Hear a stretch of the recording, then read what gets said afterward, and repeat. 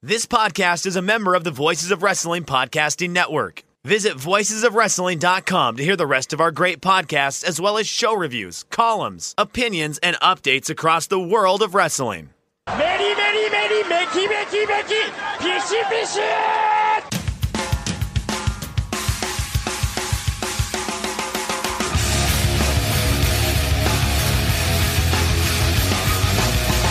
You are listening to the Voices of Wrestling podcast with your hosts, Joe Lanza. X out, go listen to some boring podcast where they're afraid of their own shadow. Okay? Don't listen to Joe Lanza, because Joe Lanza's not changing. And Rich Craich. I like him. Who delivers this guy in a big spot? Joe, don't yell at me. I like him. In the big spot, who delivers better than this guy? Stop yelling at me. I agree. And we are live here on the Voice of Wrestling Flagship podcast. I'm Rich Craich, alongside, as always, the King of Banter, Mr. Joe Lanza. Joe, before I get to you, of course, this episode is brought to us by our friends at MyBookie. So presented by MyBookie. So thank them very much for that. We'll talk about them in a little bit, though.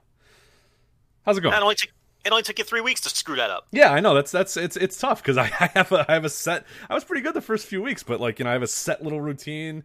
I've been doing that routine for 7, 8, 9 years at this point, and they try to put themselves in there.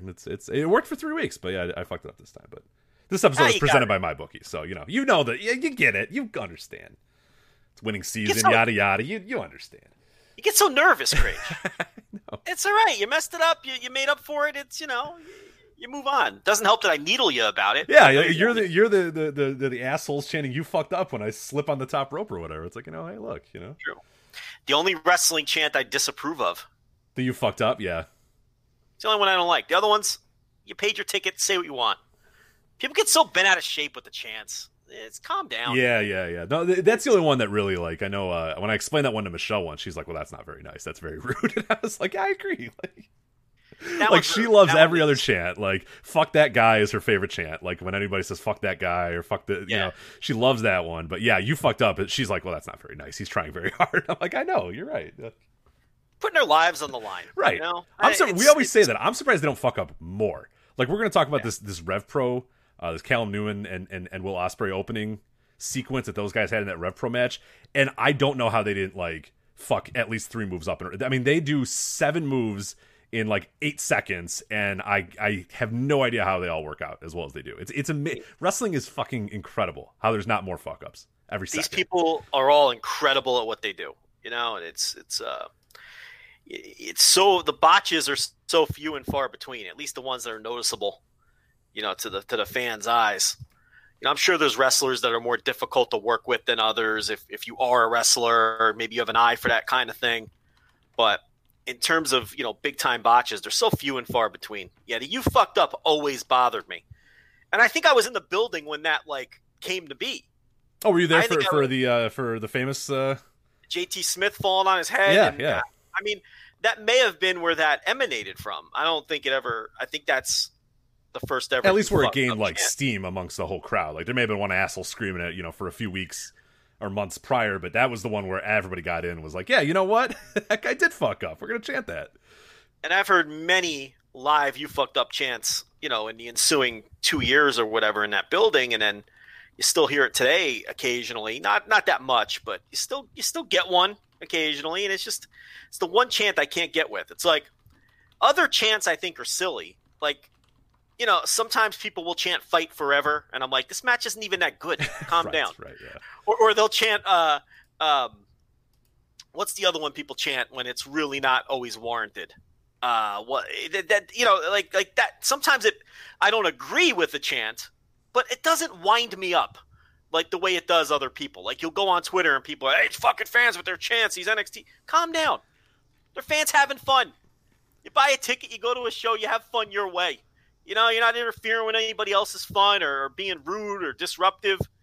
I've never gotten wound up about any chant with the exception of "you fucked up." Yeah. Also, someone in the chat room does correctly point out, "You deserve it" is one that you dislike as well. Oh, you have ranted about that one in the past, which rightfully so. That one sucks. I have to be fair. I don't like that one either. That one does stink. Yeah. Because a lot of times that one is what are we doing? Why are we throwing roses at the fucking Miz for winning the Intercontinental? Nobody cares. That one, I have to admit, that's the second one that does annoy me. Whoever pointed that out, good job out of you. But, look, I don't agree with most of these chants. I think they're silly, but they don't. What I'm saying is they don't wind me up. There's a lot of people that really angers them when fans chant things. Like, it ruins their experience, whether they're there live or they're watching on TV. I've never really understood that. One that always gets me, and then we'll move on to some of our other topics, because we got a loaded show. There is a ton that we need to get to today, but one that always gets me, and it didn't always get me, but then it got overused tremendously, was the "You Still Got It" chant. Because then, like, a guy would come back and he was like 35, and they're like, "You still got?" I'm like, well, yeah. It's like, yeah, they're trying to get to Road Dogg in like 2009. I'm like, well, the dude's like under 40, like. Yeah. Like, of course he still has it. He's like in the prime of his career. Like, yeah, it'd be a bigger concern if he didn't have it. Right. It's just like so weird when I hear that shit. Like, I remember, I think I remember the most famous. I want to say at the one King of Trios that, like, X-Pac was like 1, 2, 3 Kid or whatever. I forgot who he teamed with. It was like him and it was him and like Jinsuke Shinsaki and someone else. I forgot who it was. And I remember people chanting "You Still Got It" to like 1, 2, 3 Kid. And he's like 37 at that time. I'm like, well, yeah. He's been wrestling for 20 years. He's fine. Like, he's like still riding a bike. Exactly. He's like, he was still like an active wrestler. He just hadn't been in WWE for a few years. So that one has gotten me a little bit annoyed as of late. So "This Is Awesome" was the other one I was trying to think of, where it's like, 8 times out of 10, it's really not that awesome. People just want to chant "This is awesome." But so what? It might be the only wrestling show that they go to all year. They want to chant "This is awesome" at Johnny Gargano. Let them. Don't know why it upsets me. Yeah, I appreciate noise when I'm at a wrestling show versus no noise when I'm at a wrestling show. Because when that's always been my argument. I'd rather have bad chants than a crowd that's dead just sitting on its hands. Because at least there's some kind of atmosphere and there's something going on. All right, so let's get. We're going to lead off with this topic here, and then we got a ton to get to. As we've been tweeting out all day for people that follow us at Voices Wrestling. We have an ungodly ridiculous show. We have All Japan Pro Wrestling we're going to talk about. New Japan Pro Wrestling we're going to talk about. The G1 Climax. We're going to talk Dragon Gate. We forgot to put it in the show notes, but we are going to talk a little bit of Dragon Gate. Mostly how we're going to talk about it next week, but we're going to talk a little bit about Dragon Gate this week. United Wrestling Network, RevPro, Noah. Like, what other companies am I missing here? We've got like every company that has performed in pro. Ring of Honor, of course. Ring of Honor are one of our main topics we're going to talk about this week. Like, when we say, like, we used to have these classic, like back in the day, like 5-6 years ago, these classic spray to all fields voice wrestling flagships. This is one of those where it's like 12 topics about 12 different promotions, and I cannot wait. I'm really excited about that. But before we do that, Wrestling Observer Hall of Fame. Each year, from the moment that this show began, we've talked Wrestling Observer Hall of Fame. You were a voter many, many years ago. I jumped onto the bandwagon as well, jumped into the voting pool about 5 years or so ago, and we've always made that a central point of this show, whether it be the flagship or now moving everything to Patreon in terms of the Wrestling Observer Hall of Fame audio. But the ballots did start coming out today. And so there's some interesting names and some interesting notes to bring up here. But initial thoughts before we kind of go through new additions to the ballot and kind of some other stuff. What was your take when that Herbert S. Meltzer at Juno.com email came through the inbox? Well, obviously Roman Reigns is going to be the big one this year that people debate endlessly. That's going to be a big one. He's not going to get in, and a lot of people are going to be upset about that.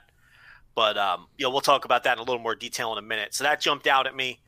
I also have a little bit of confusion. The Fabulous Ones are on the ballot for the first time, and I don't have a problem with the Fabulous Ones being on the ballot. They're an act that I will consider voting for. The problem is Dave has always had the stance for his Hall of Fame that you can't go in twice. It's kind of pointless to go in twice, and has made that argument when people have suggested nominating some tag teams when the singles wrestlers are already in. But Stan Lane is already in as with the Midnight Express. So here we are with Stan Lane and Steve Kern being on the ballot as the Fabulous Ones. So just a little bit of inconsistency there that I'm curious about, and I'm going to send him an email and try to get an explanation. And then a little confusion as well. There's a new person on the non-wrestler ballot, and only I would get pedantic about this. You got to know, though. It's important. It is important. Kevin Sullivan is on the non-wrestler ballot. Now, there's a 90% chance that's the pro wrestler from Boston, I Respect You Booker man, who became a booker, in the 90s, and everybody knows what I'm talking about. The Taskmaster, basically. Taskmaster, and he's on as a non-wrestler because obviously he didn't have a Hall of Fame career as a wrestler. I think anyone would agree with that. But he became a booker, and he was a booker during a very successful period of WCW. And, so him being on as a non-wrestler isn't completely absurd. The problem is there's 3 Kevin Sullivans in pro wrestling. There's the wrestler. There's the author who writes a lot of the WWF books, but I really doubt that it's him. I would be very surprised if it's him, yes. But then there's the production guy who has had a very long and successful career. He currently works for AEW, putting together their video packages. He left after a long stint with TNA/Impact, where he did a great job. He was with WWE many years ago. Doesn't he go all the way back to WCW? I think so. Yeah. No, he's like an early I think he's like a early 90s WCW production guy that he's been doing it for 30 plus years at this point, production wise. So it's not unreasonable that it's him. Yeah, I see what you're saying. I would say that there's like a chance that that's meant to be that guy, that someone asked for him. Because who would ask for Kevin Sullivan, the Taskmaster? Yeah, like who in 2020 was like, you know what? What about the Taskmaster? Yeah. I've really studied Kevin Sullivan's booking regime, and I feel like he needs to be on the ballot. Like it's probably him. But since there's 3 of these men with the same name in wrestling, I'd like some clarification there. I asked Meltzer on Twitter, but he gets added probably a million times a day. So he's got to answer. He's got to answer about the Montreal Screwjob a few times a day and argue with one follower weirdos. So I don't know if he'll get to yours right away, but outside of that, I mean, there is a ton of new names on the ballot. The Mexico ballot looks completely new because look, finally a bunch of those Mexico candidates got in.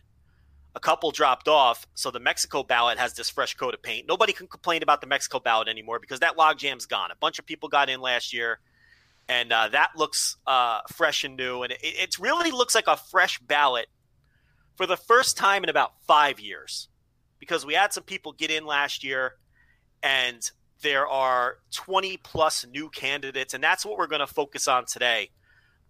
Obviously, if we go over the whole ballot, it'll take up the whole 3 hours.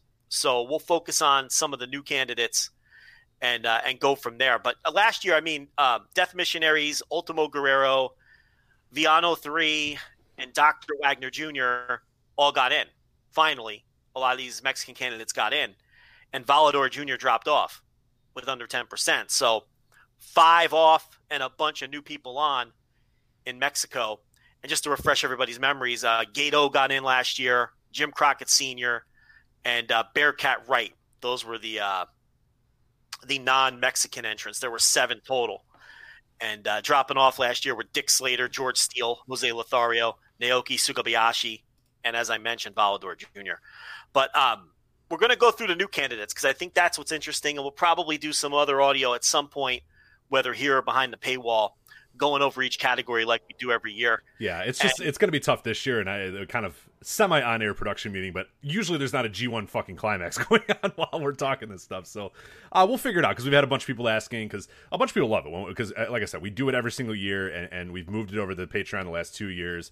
And people have really enjoyed that, because I think some people that don't really care about it, they can kind of avoid it, and they don't need to listen to it. But the ones that are into it, we get rave reviews for those shows every single year. So we're going to try to do everything we can. But yeah, obviously with G1 and N1 and Champion Carnival and a bunch of other stuff going on, it's going to be tight. But we'll do what we can to get those shows out there. Don't worry. Hey, look, it's a good topic, and it brings up different and interesting conversations that we don't normally have. So I like talking about it. It's some of my favorite shows to do. I love we hit record and we basically say names. We come up with, we talk for 2 hours, 3 hours about names and wrestling. It's awesome. It's just a great way to learn about the history of wrestling, talk about the history of wrestling. It's just, those are some of my favorite shows to do every year. So we're not skipping them. That is for sure.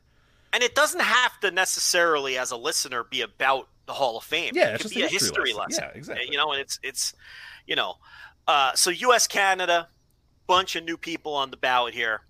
Brian Pillman, I can't believe he's never been on it, but he has never been on the ballot. I don't see him as a serious candidate at all.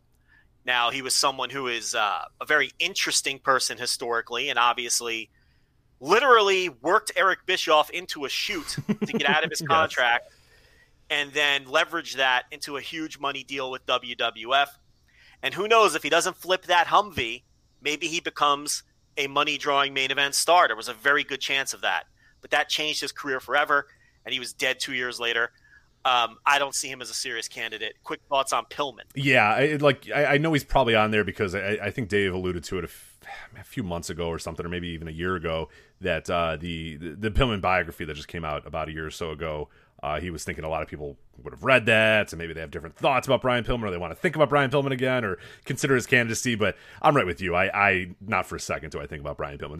There's obviously the potential there. You think that, you look at it and say, hey, if everything went right, yes, but not everything went right. Most went wrong. So I would say, yeah, definitely a no vote for me on Brian Pillman. And I tend to think he'll probably fall off the ballot after 1 year as well.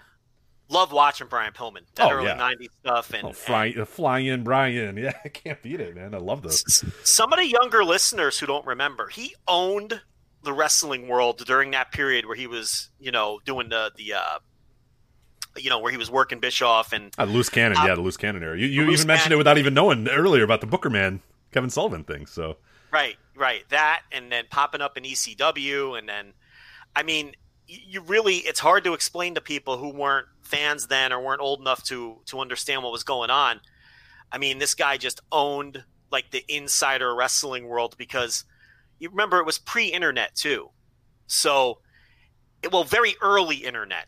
I'll say that. So he even showed up in like a small Georgia indie and cut a promo at one point. I think it was Peach State Wrestling or something like that during that time period to advance that. It was just read up on it. It's, when I get to that with Jovember to Remember, I'm probably going to do a full episode or maybe even 2 episodes on Loose Cannon Brian Pillman and really go super in depth.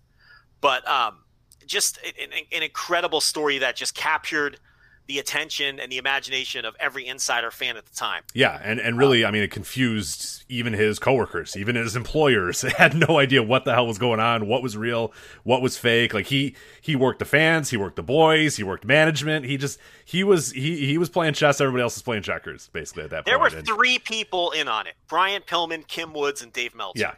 Yeah, that's it. And even Meltzer at times didn't know what move Pillman was making. It's just Pillman. He advised him. He'd ask Meltzer advice. So it's like he was working everyone else. It's just next level shit that a lot of other people have tried to copy since, and no one has ever been able to replicate it. And he resulted in the way he worked it to like a fucking $1 million contract with WWF. So like, yeah, it's incredible. People copy the wrong aspects of it. Right. They're trying to fool the wrestlers in the back or the fans, but they're not making any more money off of it. His entire end game was leveraging himself into a gigantic money deal, and he succeeded. So, he we say worked into a shoot. He literally worked Eric Bischoff into a shoot. He convinced, for people who don't know, he convinced Eric Bischoff to legitimately release him from his contract and convinced Bischoff that it would be a great way to work the locker room. And Bischoff fell for it. And then he was free to shop himself to both companies and then leverage a gigantic deal. It was just brilliant. The whole thing was brilliant. Kamala, obviously, is on there because he just passed away, and people are re-investigating his career. We just talked about Kamala. This is a guy who was a very underrated draw, a mega draw the first time he would come through a territory, but then it was diminishing returns from there. And eventually, with the bigger companies, he would end up being a comedy act by the end. You can only really draw money with him once.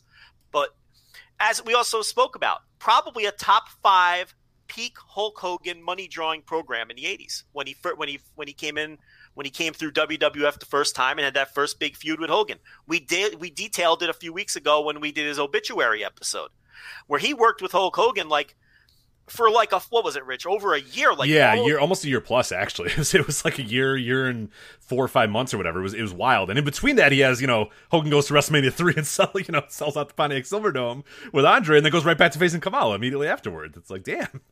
Yeah, Kamala was Hogan's house show program before and after WrestleMania 3 because it was drawing so well everywhere, and they just stuck with it. And then Kamala, he didn't even get on the WrestleMania 3 card.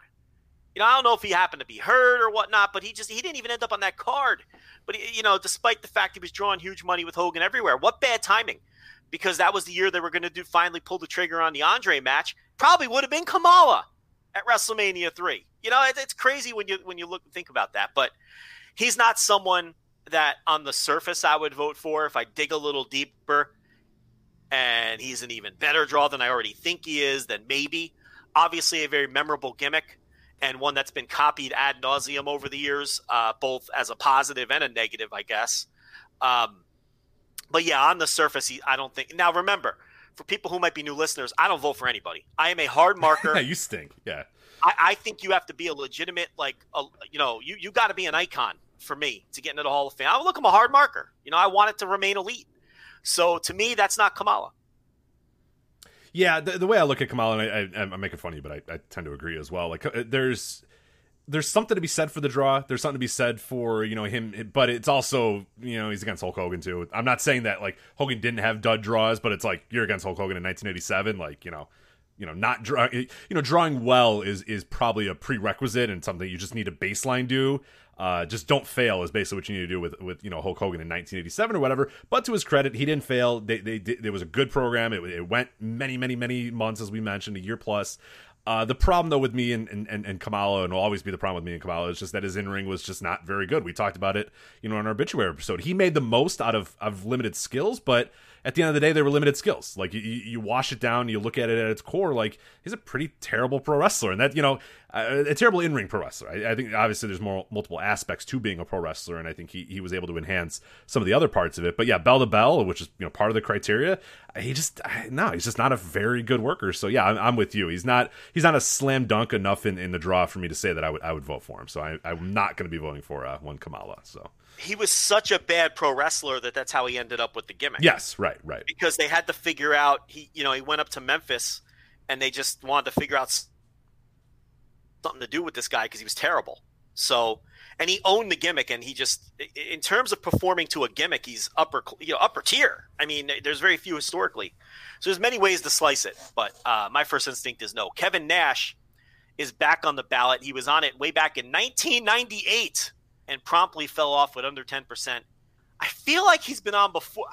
I don't believe this. Am I Mandela affecting it? I feel like he's been on this ballot potentially. Before, yeah, I don't know. I think it may have been that Dave's weird about that too. There's some guys that just never go on, and like Dave doesn't know that they didn't go on until someone tells him. The famous Jimmy Hart story, where it's like, "Hey, where's Jimmy Hart?" And he's like, "Oh, right, yeah, Jimmy Hart, of course."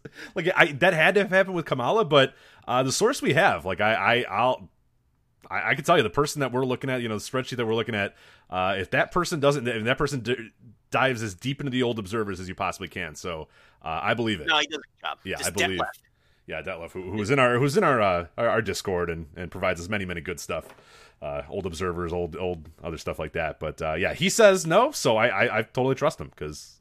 So let's talk about Nash and Hall then, because Hall is back on after 1998 too. But I could swear I've seen these names on the ballot before. Regardless, they're back on this year, but they're back on as singles wrestlers. I do feel like they'd have a slightly stronger case as a tag team, only because of the they came to WCW and changed the business. Yes. Oh yeah. And you cannot discount that. I'm not saying they should go in as a tag team because they drew millions of dollars as a tag team and had all these, they weren't the fucking Midnight Express bell to bell, but as a unit, they changed the business. As singles wrestlers, I think Scott Hall has zero case. I mean, like less than zero case. He was never even a top guy anywhere that he worked as a singles wrestler ever in his career. So, and he wasn't any kind of great worker. He was a good, competent worker. He wasn't a great worker, and he was never a top guy. Nash was a top guy, but he was mostly a failure. Yeah, an abject failure as a top guy, for sure. So, especially, the Diesel Championship run, we all know that was not a business success at all. In fact, it was one of the worst WWF Championship runs of all time from a business aspect. WCW gets a little murkier, but I get the sense that their best cases together as part of the Outsiders. They're not on the ballot together. And quite honestly, I don't think I'd vote for the Outsiders either. Yeah, I'm probably a no vote on both of those guys. I mean, your yes vote has to be for the NWO, has to be for, what they did there. I guess if you thought Razor Ramon or whatever was an unbelievably great worker during, the 3-4 years that he was in WWF, maybe that would be the vote for you. But like, I don't see how you could seriously do that. And I'm with you. Like if this was Kevin Nash, Scott Hall as the NWO, like whatever classification you want to use, that I would definitely think about. Okay. At its very core, they completely changed wrestling, got WCW, which had never turned a profit forever, up to being the top company in the world. And obviously there was some other things that happened, but they were kind of the catalyst. They lit the fuse. They kind of got it going. But individually, yeah, there's no way, because you can poke holes in Scott Hall's career, the lack of longevity, the lack of, I think a ton of truly, truly great matches. As you said, never a top guy. And then Kevin Nash, he was a top guy, but an abject failure in WWF. And WCW, his top stuff wasn't very good either when he was a star, and worse yet, when he became the booker and got some power, they basically siphoned every fan off the company pretty quickly, and then Vince Russo came in and knocked a few rungs off, a few more million off until they were out of business. But should not be understated how horrible Kevin Nash's run as booker was as well, where you look at the year-to-year data, the month-to-month data, by the summer and the spring of 1999, he had just decimated that company in a lot of ways, with some pretty terrible bookings. So yeah, Kevin Nash, easy no vote for me. Scott Hall, an easy no vote for me. Together, I'd at least consider it, but I'd also probably say no too. So I'd put the NWO in as a unit, maybe that original grouping right, those two plus Hogan. I'd vote that yes in a second, but it's just not the way this Hall of Fame is structured. Maybe with the fabulous ones going on this year, that changes. I don't know. Kevin Von Erich is an easy no for me. Come on. It's kind of similar. I mean, if you want to put them on as a package, if you want to put the three primary brothers on, Kevin, Kerry, and David, I think that's a better argument than any of them by themselves. David died when he was 24 or 25 or something like that, and just doesn't have the longevity. Never got he was going to be NWA World Champion, okay, but he died. So he never got his big run and just, didn't have any longevity. Kerry has the best case of the three, but I don't see Kerry Von Erich as a Hall of Famer. So there's no way I can see Kevin as a Hall of Famer. He wasn't as a big a star on his own as the other two, even though he's my personal favorite bell to bell. Now, the guys he worked with would disagree because he worked stiff and just beat the shit out of everybody because his father was the promoter and he wasn't going to get in any trouble. So he'd get in the ring and just fucking stiff everyone. But that's why his shit looks so good to me as a fan. But no, Kevin Von Erich is a no vote from me. Yeah, I can't see a case really being made for Kevin Von Erich on any level whatsoever. Like you said, if it was the Von Erichs or a collection of Von Erichs, then yeah, of course you would make a vote for those guys. But yeah, on his own, Kevin Von Erich, it's pretty tough to come up with a case. Other than good Hawaii photos, good photos of his house is about the only Kevin Von Erich take I could. I am so envious of that man's life. I mean, he lives in paradise. And just doesn't own shoes. Yeah, doesn't own shoes. He just walks out to his creek where there's just fresh fish, and he's like, caught this today at the creek. I'm like, fuck you. All kinds of crabs, fish, fucking grows his own fucking shit. He literally does not wear shoes unless he boards an airplane. Yeah. He doesn't own shoes. It's some life that man leads. Yeah, well, given what happened in his life, I guess I don't know. Would I take what Kevin Von Erich went through for what he has true. Now? I don't know. I'd consider it, but no. I think I think I'd probably prefer to not have all of my family die tragically, but tragically as well. Which those is why crabs he has do look good though. Those are big crabs. I will say that. So. That's why he's got all the money. It's there's nobody else left. Rick and Scott Steiner as a tag team, they've been on multiple times over the years. Somebody asked for them to be put back on. Look, these guys are like patron saints of dumb jock wrestling, and for that they have my eternal respect. You want to talk about guys just stiffing people in the ring? They make Kevin Von Erich, look like he's working light. Right. I mean, they just went in there and Kevin Von Erich looked like Lance Storm, for sure. Yeah, I mean, the Steiners would just legitimately beat people up because nobody could take them in a shoot. I mean, they were just the two toughest motherfuckers in the business, and they were going to work stiff, and if you didn't like it, what were you going to do about it? That was their attitude, and as a result, their matches looked real fucking cool. I wasn't the one getting dropped on my head. So, but as a Hall of Fame tag team, I don't know. They were never headliners in the territory. They were tag team champions everywhere they went. Nice little upper mid-carders. But I can't vote them for a Pro Wrestling Hall of Fame. I can't do it. Yeah, I want to. I really want to. Like, I'm gonna put a little line next to them because I would like to try to convince myself to vote for the Steiners as a Hall of Fame team. I want to, but it's a hard case to make. It's really tough to make. I've seen some people say that maybe, Scott Steiner on his own. I don't know if that's true either. I don't know that, like, Scott Steiner on his own, even though obviously there was some fun runs. He's main eventing WCW. He's got a little bit of runs in, TNA and stuff. He's a fun gifable wrestler. He's kind of a meme and that sort of stuff. But, like, otherwise, like, as in terms of being a single star, I don't know if Scott Steiner really, like, has enough legs on his own.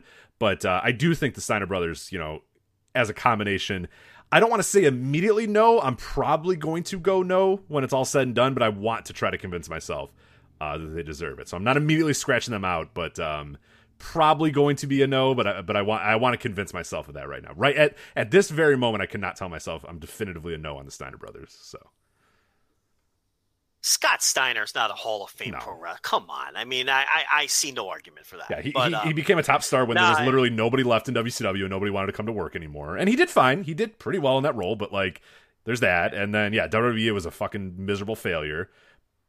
Partially because of WWE, wanting him not to be Scott Steiner when they signed Scott Steiner. But, still, he didn't really adapt to that area very well. And then he goes to Impact or TNA or whatever, and he's fine, but he's kind of more of a meme and more of a joke than he is anything else as a single That's star, it. So. He's very entertaining, and I've loved watching the guy over the years, but where was he ever a difference maker? The answer is never. Okay, so we'll bounce over to historical US and go through some of these. It looks like Bob Armstrong is back on. We obviously know why. I think that's a career that really needs to be investigated. I'm going to take a long, hard look at Bob Armstrong.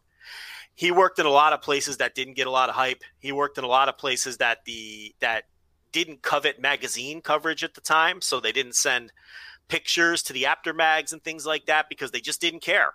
The Fullers didn't care about that kind of thing. They cared about making money in their territories. They didn't care about magazine covers or getting attention. So I think a lot of Bob Armstrong's career, because he didn't really veer away from those places in the South, he never really went to Jim Crockett for a run. He never came to WWF for a run. He never went out to California for a run. So because of that, because he worked mostly in these Fuller territories and Georgia before that, and when he was a younger wrestler, a good portion of his career is obscured in history, and there's just not a lot of knowledge and there's not a lot of tape. And he's someone who, if you really study him, it might come out that he was like, this enormous babyface draw all this time, and maybe people don't appreciate it. So he's someone that I can't speak super intelligently on now, but he's someone who I'm going to investigate.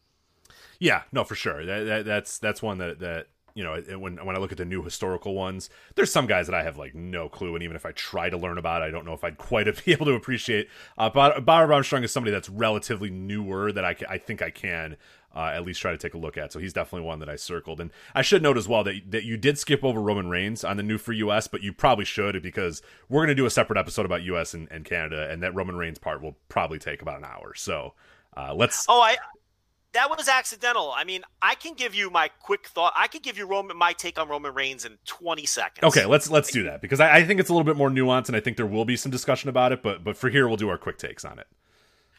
I cannot justify voting for someone who ultimately, when you think about his career, the biggest theme is failure.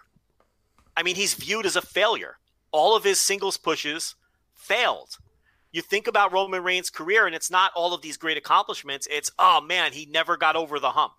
How can I vote for someone when that is the theme of their career to this point? Plus, he's 35 years old, which is why he's on the ballot to begin with, and he has the whole second act of his career in front of him. What's the rush to even think about this guy? He's very similar to those New Japan candidates from last year. Your Okadas, Naitos, Ibushis, people like that. I'm not ready to vote for those guys yet. They have half of their careers in front of them.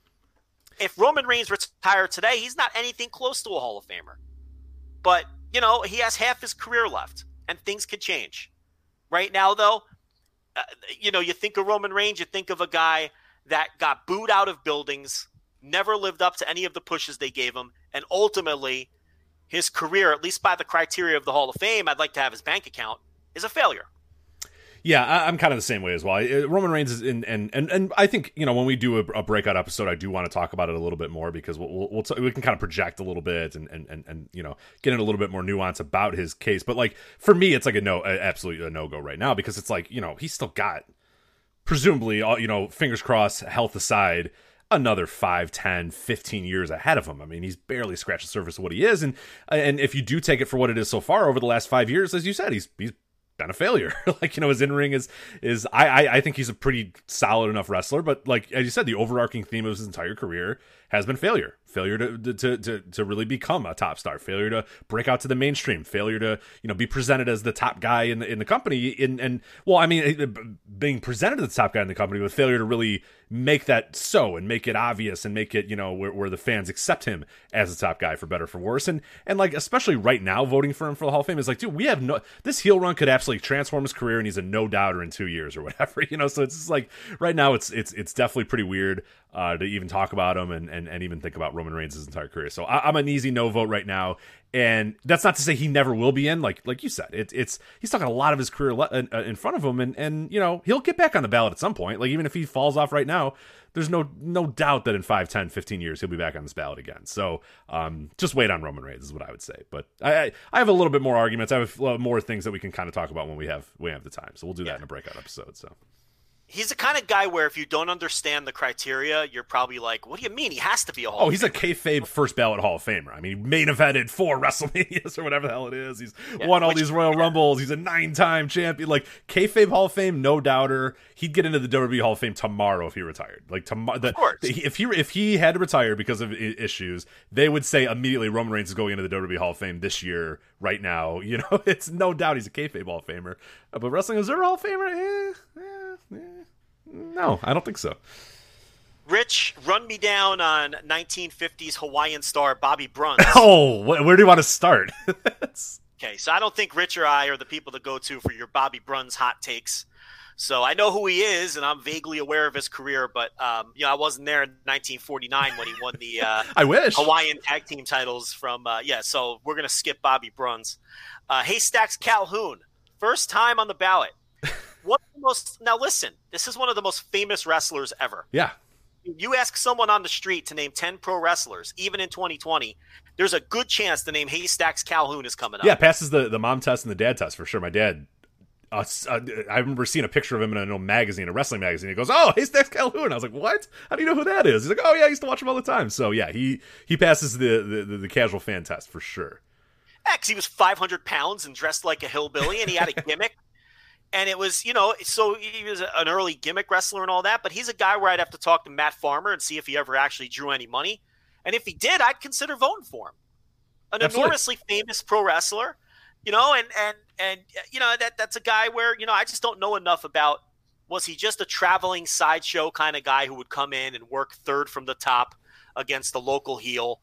Or was he a legitimate main event star in the places that he went? I don't know the answer to that. Jerry Briscoe is on the ballot for the first time. Obviously, Jack Briscoe gets all the accolades. Jerry getting on the ballot here. I don't see Jerry Briscoe as a Hall of Famer. Mr. Wrestling 2 has been on the ballot 1,000 different times. He's back on it again. He went away in 2018, and then now he died. So now he's back on again. It's like, Dave, I understand. I know why Dave puts guys that recently died back on. I understand. But I mean, come on, that's the reason. But now here's the thing: he got a good chunk of votes before he.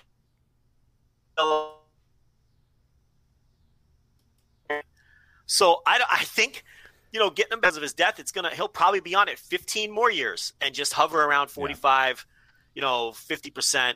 If he's gonna get in, it's got to be the year of the death bump, though. That's when you got to make it happen. Miguel Perez Sr. on the ballot for the first time, also in this historical category. Ole Anderson is back. He's been on it before. You might have more success with Ole as either as part of a tag team or as a non-wrestler, to be honest, than as a singles wrestler. So that's why that one, I can't vote for him as a Hall of Famer as a singles wrestler. I can't do it. And Ole Anderson's a guy who, over the years, I've come to appreciate his work a lot more. I watched those old, 80s Crockett tapes, and he's a standout. I mean, his shit is snug. It looks good. It feels real. He's an ass kicker. He's no nonsense. I love his style. But his best stuff is probably as a tag team wrestler. And I think, all those years working in front offices and whatnot, I think as a singles wrestler might be the worst facet of his case. Pampiro Firpo, another guy who just passed away. So, someone who obviously I'm aware of and know a little bit about his career, but I can't sit here and tell you the ins and outs of his career without studying it first. Yeah. We'll try to get someone who can, though, so we'll see what we can do there. We talked about the fabulous ones already. A team that I would definitely consider voting for. I mean, they have been copied forever. I mean, they set a template for that kind of tag team. They weren't together a super long time, but hugely influential, obviously.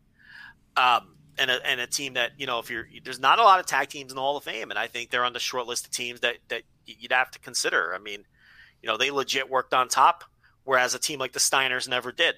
So, and then the Masked Interns with Dr. Ken Ramsey on the ballot for the first time too. Now, again, before my time, before Rich's time, and obviously it's another one of these acts that surely most of you have heard of, but maybe not know a ton about. So, I like that we're getting more tag teams on this thing. Black Gordman and Great Goliath, another getting on for not the first time. They fell off quickly in 2014. So I had skipped over them. But I like seeing more tag teams because we've talked about this before. I think there's a dearth of tag teams in the Hall of Fame. And I don't know why that is. But it's good to see them because this will spark conversation about tag teams. And I think it'll get a few more in as we move along. But let's move through this quickly. Japan, there's some newcomers. Takaake Kadani is on the ballot for the first time, and I think he's got a shot at getting in, with the way Gato got in last year. And Kadani gets a lot of the credit for helping turn New Japan around on this fantastic run that they're on. I think he's a viable candidate. So yeah, no, for sure. We'll definitely have some good discussions about him. And I think we even had discussions about him last year, even though he wasn't on the ballot yet. We had some discussions about when he did get on the ballot, if he was a guy that we would vote for. And I think we were kind of split on it, but I think we both kind of said that, we'll definitely think about it because deserves a lot of credit. Like, there's a lot of guys that are getting credit for New Japan's return, but this is a company that was like literally at death's door many, many, many times. And he resurrected it to the point where, they became a global, the first real, I would say the first Japanese, company, and maybe people could have some arguments here and there, but to really break into the mainstream of America too, where people know, like your casual fans know what New Japan Pro Wrestling is, not just your hardcore. So that's definitely something. Yeah, and whether he gets 100% credit for that, most credit, but he gets some credit for that for sure as kind of the businessman behind that. So he'll be a very, very interesting one that definitely I have a circle around right now to kind of think about. Kayoko Inoue, which is a Joshi wrestler, second tier from the hot period of Joshi in, I guess, the early 90s, I want to say, but someone who has never stopped wrestling. That doesn't mean much today with the state of Joshi, but she was around during the peak and definitely, minimum one of those, all the first-tier Joshi stars from that period, they're in. Yeah, and she's got a match of the year as well, a match of the year 1995 against Minami Toyota, so...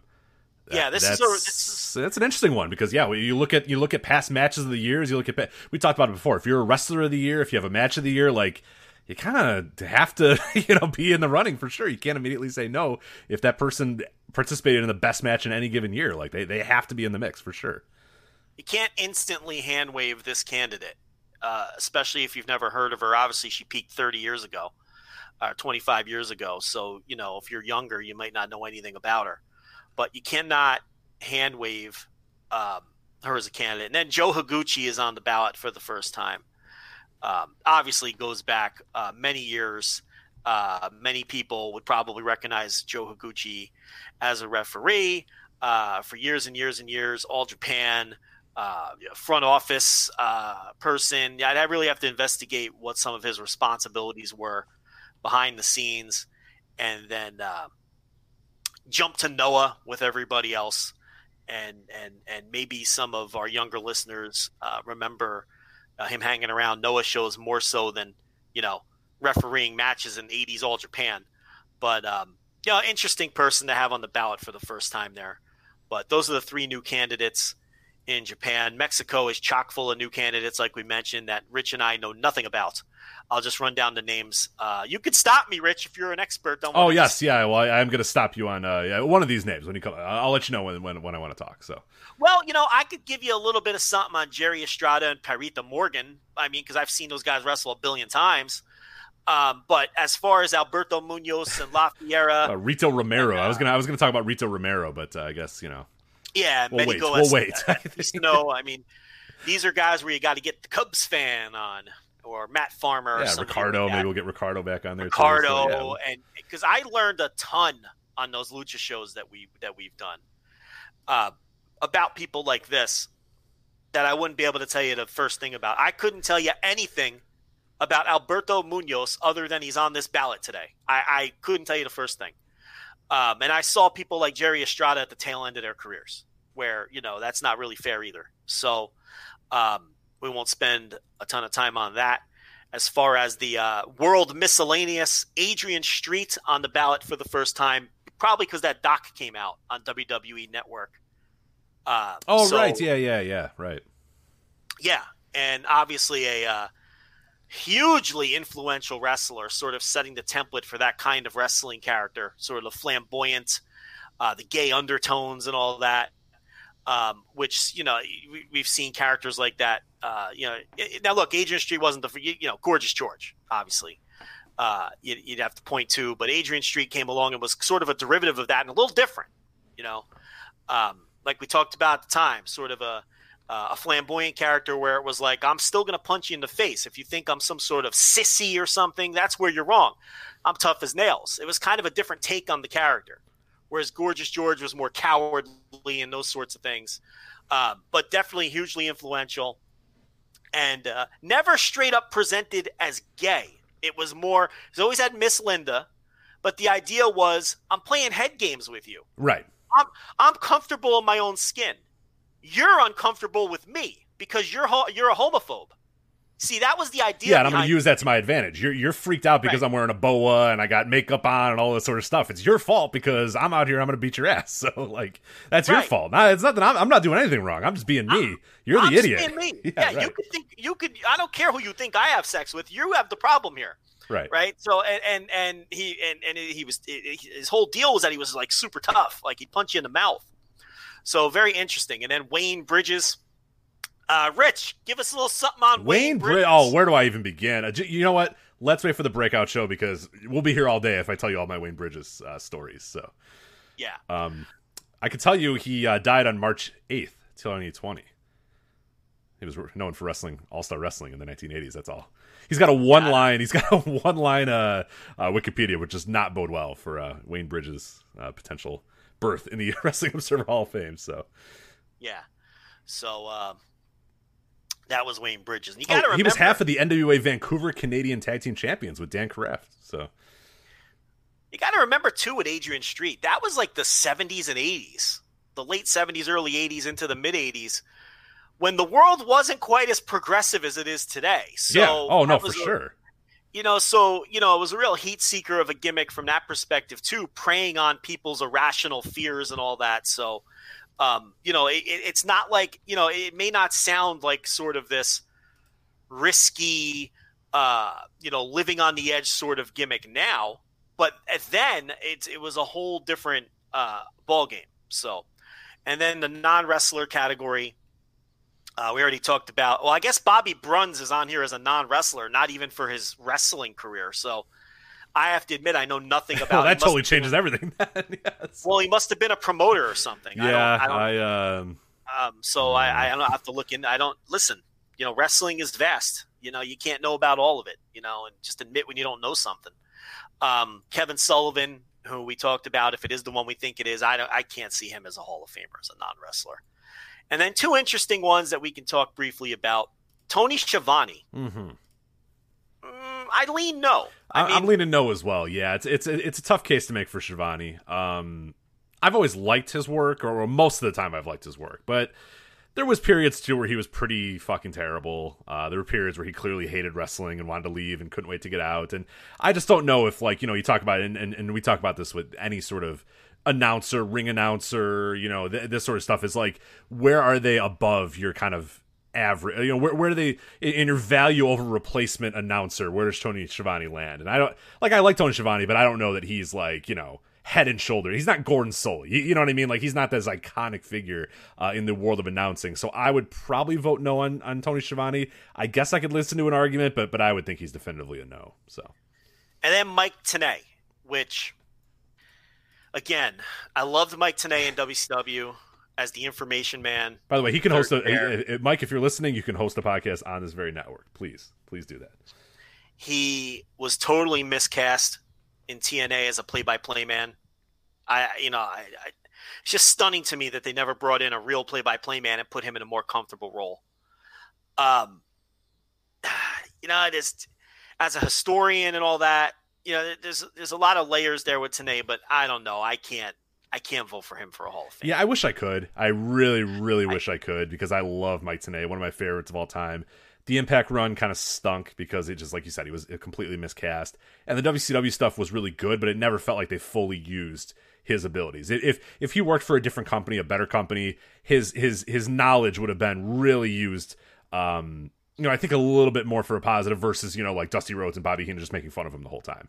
And, because that's essentially what it ended up being. And I think he was really good at what he did, and I enjoyed it, but it's not enough to be a Wrestling Observer Hall of Fame. Again, like we talk about with Tony Schiavone, like the history of wrestling can be told without Mike Tenay, I don't think. And it sucks, because I really love Mike Tenay, and I wish I could vote for him, but yeah, there's just no way that... For a guy who was just a huge wrestling fan and a wrestling historian who wasn't a professional broadcaster or anything like that, he really became a pretty decent play-by-play. Oh yeah, for sure. Yeah, he was totally miscast, but he was like pretty damn good for given on that. Like, again, like, value over replacement announcer. He's not incredible, but like that's like you and me becoming like play-by-play guys. Like, I don't want to be a play-by-play guy. I don't think Mike Tenay ever wanted to be a play-by-play guy, but he was damn good at what he did. All in all. Yeah. I mean, so I got to give a lot of respect for that. I mean, his role in WCW was probably easy for him. They would just fire questions at him like, who's this guy in the mask? And he'd give a couple. I mean, that's his wheelhouse. But to just become a play-by-play guy when you've never been a broadcaster, I mean, that's, at least to my knowledge, he was never a broadcaster, is pretty admirable. But those are all the new candidates. And like we said, we probably hear a lot of Hall of Fame content in some form. Over the next, ballots, you got to submit by October 15th, but then they don't get announced forever. Like sometimes like January. Yeah. So, or even later. So there's plenty of time to talk about it. And we will do plenty of that, but we just wanted to go over some of the new candidates very quickly too. I wanted to mention who falls off if they don't get the requisite 50%. And that would be the perpetually on the bubble, Jun Akiyama and Don Owen.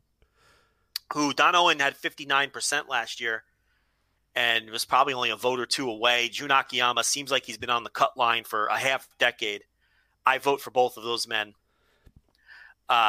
Sergeant Slaughter is on the cut line this year. And a little more confusion once again, Rich. Kerry Von Erich is on the cut line. And I don't see him on the ballot itself. I could be wrong. Let me look again. Dave, no, I think you're Which right. tells me... Oh, no, he is. He's there. He's in modern U.S. Canada, yeah. Okay. I thought maybe Dave typed Kevin by mistake instead of Kerry, and then people thought Kevin was going on. But, yeah, they're both on there. So Kevin is on the cut line, along with Sergeant Slaughter, Don Owen, Jun Akiyama, and Chavo Classic, Chavo Guerrero Sr., who I can't see getting in, is also on the cut line. Owen and Akiyama, they're knocking on the door. Slaughter's a guy I could see being on the cut line, getting a big push, and maybe getting in. Especially he was 51. He was 51% last year. So yeah, he's a serious candidate. He doesn't need much. He doesn't need much more. He can get in. I think he's a serious candidate, and Kerry Von Erich is not getting in. So that's that's Hall of Fame next year. Rich, I think is Young Bucks. Oh, I think it's Young Bucks. I believe it's Okada jumps on as well. That's going to be a Well, Okada's a slam dunk. Yeah. I don't even think Well, that the Bucks one's are slam dunks controversial. too. Don't even anybody who says otherwise are fucking idiots. They're so clearly slam dunks to me. I will vote for the Young Bucks without a second thought. I mean, like a brand new successful primetime wrestling show was created on their backs. Like, what are we doing? If you don't think they're one of the greatest tag teams Just of all on time, wrestling, even if AEW never got created, like they're still there. So easy. I think Seth Rollins goes on next year. I think, God, Moxley has to be coming up because I think he's turning either 35 or has the 15 years in. So next year potentially is super interesting with a lot of new people on the ballot. Send them. Oh, they held him up. Now they got him in a rundown. All right, we got one run out of it. Damn it. That is bad base running. And I might have a few dollars on this. All right. that's a good segue because Joe, what time is it right now? It's winning season. You're goddamn right. It's winning season. At MyBookie, it's fall, it's late summer, and at MyBookie, it is winning season. Winning season means doubling your first deposit. Winning season means free bets, super contest, survivor, and more. At MyBookie, winning season is all about your chance to win big, just as Joe's trying to do there. Are we talking Reds, or do you not bet on your own team? Are you not like Charlie Hustle? Or do you, I got a lot of action tonight. I got some parlays going. I got a couple bucks on the Reds. I got money spread all over the place. You been betting on my White Sox at all? Every time Dylan Cease pitches, because he's been a hot hand for me. Yeah. He ceases to allow runs. Yeah, best team in the AL, baby. Yes. We play it this weekend. Oh, that's right. Going down. You might nail put the final nail in our playoff chance, in our playoff coffin this weekend. We got. I think the magic number for the White Sox is 3 right now. So 2 or 3. So we'll clinch it in Cincinnati. I think you should lay down. Where anybody wants to celebrate, Cincinnati, Ohio. I say you lay down. I mean, you don't need those games. You're right. So, You're right. You set your rotation for the postseason. Right. Get some of the taxi squad out there, but send Gio Gonzalez out there. Oh no, please don't. Anyway, with MyBookie, you can bet NBA playoffs, NHL playoffs, Major League Baseball playoffs coming up very soon there, UFC, NFL is in full swing, and then some. The craziest sports summer and sports fall of your lifetime is here. It's simple. You make your picks, you win big, you collect your cash, you invest in your intuition, Joe. You select from hundreds of futures bets. You can bet on games in real time with MyBookie's live betting as well. You can put that big brain of yours to good use. Just use promo code VOW and double your first deposit. New players get up to $1,000 in free play, designed to add more excitement to the sports you love and the games you bet. Thousands of cross-sport wagers, props, parlays await. Sign up now to bet with the best and celebrate your victory. Your winning season begins today only at MyBookie. And again, new customers receive a 1,000% deposit match. Double your first deposit up to $1,000. You put in $100, they give you $100. You put in $1,000, they give you $1,000. 100% deposit match, but only if you use that promo code VOW. Will they double your first deposit? So again, MyBookie, MyBookie.ag, the MyBookie app, whatever you want to do, use promo code VOW. 100% deposit match up to $1,000. So cannot beat that for sure. All right, let's get to. You want to talk G1 Climax? Yeah, let's do this. Grade 1 Climax. So all right, we're gonna pick every single match right now. September 19th. I'm just kidding. We're not gonna do that. That would be I am never doing that. People want us to do that every year. Oh my God. Can you imagine October 3rd, and I have to tell you, okay, how many points do we have for Ospreay right now? He's at 8 points. All right. It would be terrible. It'd be so bad. Listen, there's a lot of shows that do that, and I just, God bless them. That's what they do on their shows. I feel like that would be tedious and boring if we did that. And plus, it wouldn't come out the way that I want it to come out. I couldn't go through every match and then get like the results that I think are going to happen. Well, that's like, and this is what I always do. I fill out my Voice of Wrestling. We're doing G1 Climax Pick'em again. VoiceOfWrestling.com. You can find all the details there. Some great prizes this year as well. But like, yeah, what I'll do is I'll end my ballot and I'll be like, all right, there we go. And I'm like, wait, Goto's not getting 16 points. Like, what the hell am I doing? What? And then I have to go back and like retroactively like retcon it and give like Goto. I'm like, all right, now Goto, I guess Goto's not beating this guy. Or like, one year I ended up like last year I had Shingo with like 14. I'm like, okay, get out of here. Like, he's not winning 14. Yeah. He's not getting 14 points. So like we would have to do that, get to the end, and then have to retcon like 15 matches to get to the actual numbers we want to get to. So excruciating radio, and I do not want to do it. So it's just my brain isn't wired for that kind of thing. Just, picking every match and everything. Honestly, I'd be bored halfway through the second day. I can't get into that. But, well, you should get into it at voicesofwrestling.com, by the way, if you're listening to this.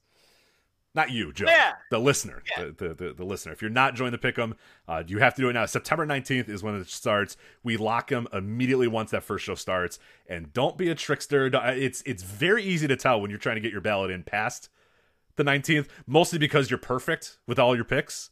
But we get people that try to slide in like on September 20th, September 23rd, and they're not clever enough because they're like, oh, hey, here's my perfect ballot that I sent in 3 days. It has timestamps, so don't even waste your time. I know when you send in a late ballot, so don't even bother. Get it in before September 19th. I cannot even tell you how many people try that every single year, and it fails every single time. So, yeah.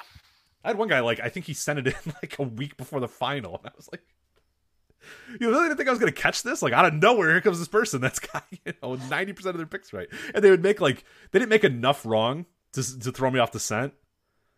Like, they made, like, 3 wrong. And it's like, yeah, but you still had 97% of the picks right. Like, yeah. Like, nobody has that. So. Like, you're not winning $1 million either. Like, right, exactly. We're giving away some T-shirts, some cool stuff, great prizes, fun prize. Inspire Pro Wrestling, giving some Blu-rays, some great T-shirts, some great pins, posters, stickers, all that sort of stuff. But it's not $1 million, guys. Like, you just go. We give links to these stores. If you really want the shirt that we're giving away, just go and buy the fucking shirt. Yeah. So, can I give everybody a betting lesson real quick? Let's do that. Yeah, please. After they use their code VOW at mybookie.ag this week, and MyBookie matches their deposit, when you're betting baseball, and maybe you're not aware of this either, Rich. When you bet a baseball game, okay, you can bet what's called, if you just bet the game, I'll give you an example. Tonight, the Mets were minus 175 against the Phillies because DeGrom was on the hill, okay? So you could bet that game minus 175, and you have options, though, and I don't know if people know these options. You could just bet the action, and then you've got your money on the Mets. But you could also bet to where if DeGrom doesn't pitch for some reason or the opposing pitcher doesn't pitch for some reason, the bet is null and void and you get your money back. Okay? So there's an action bet where it's just you're betting on the game, doesn't matter. Or you can, pick the little disclaimer, I only want this bet if the starting pitchers go. Well, I put a large amount of money on the New York Mets tonight and Jacob deGrom. But I didn't play action because I only wanted the game if it was DeGrom. DeGrom was scratched at the last minute for Aaron Nola, and the Mets are losing 4-0 in the 4th inning. JL just saved himself a ton of money. You gotta dig into the details. Who's taking Aaron Nola minus 170 for? Nobody. Okay, it's a little lesson if you're dropping that deposit on MyBookie. Betting baseball, make sure you're getting that starting pitcher. Don't let him take your money. G1, Rich. G1, let's do it. So, all right. One thing with the G1 this year, which is interesting. So, we'll obviously, we'll instead of previewing that, we're going to talk about all this as it's happening in real time or whatnot. But we have the entire schedule out there. We have all the matches. We know everything that's going on.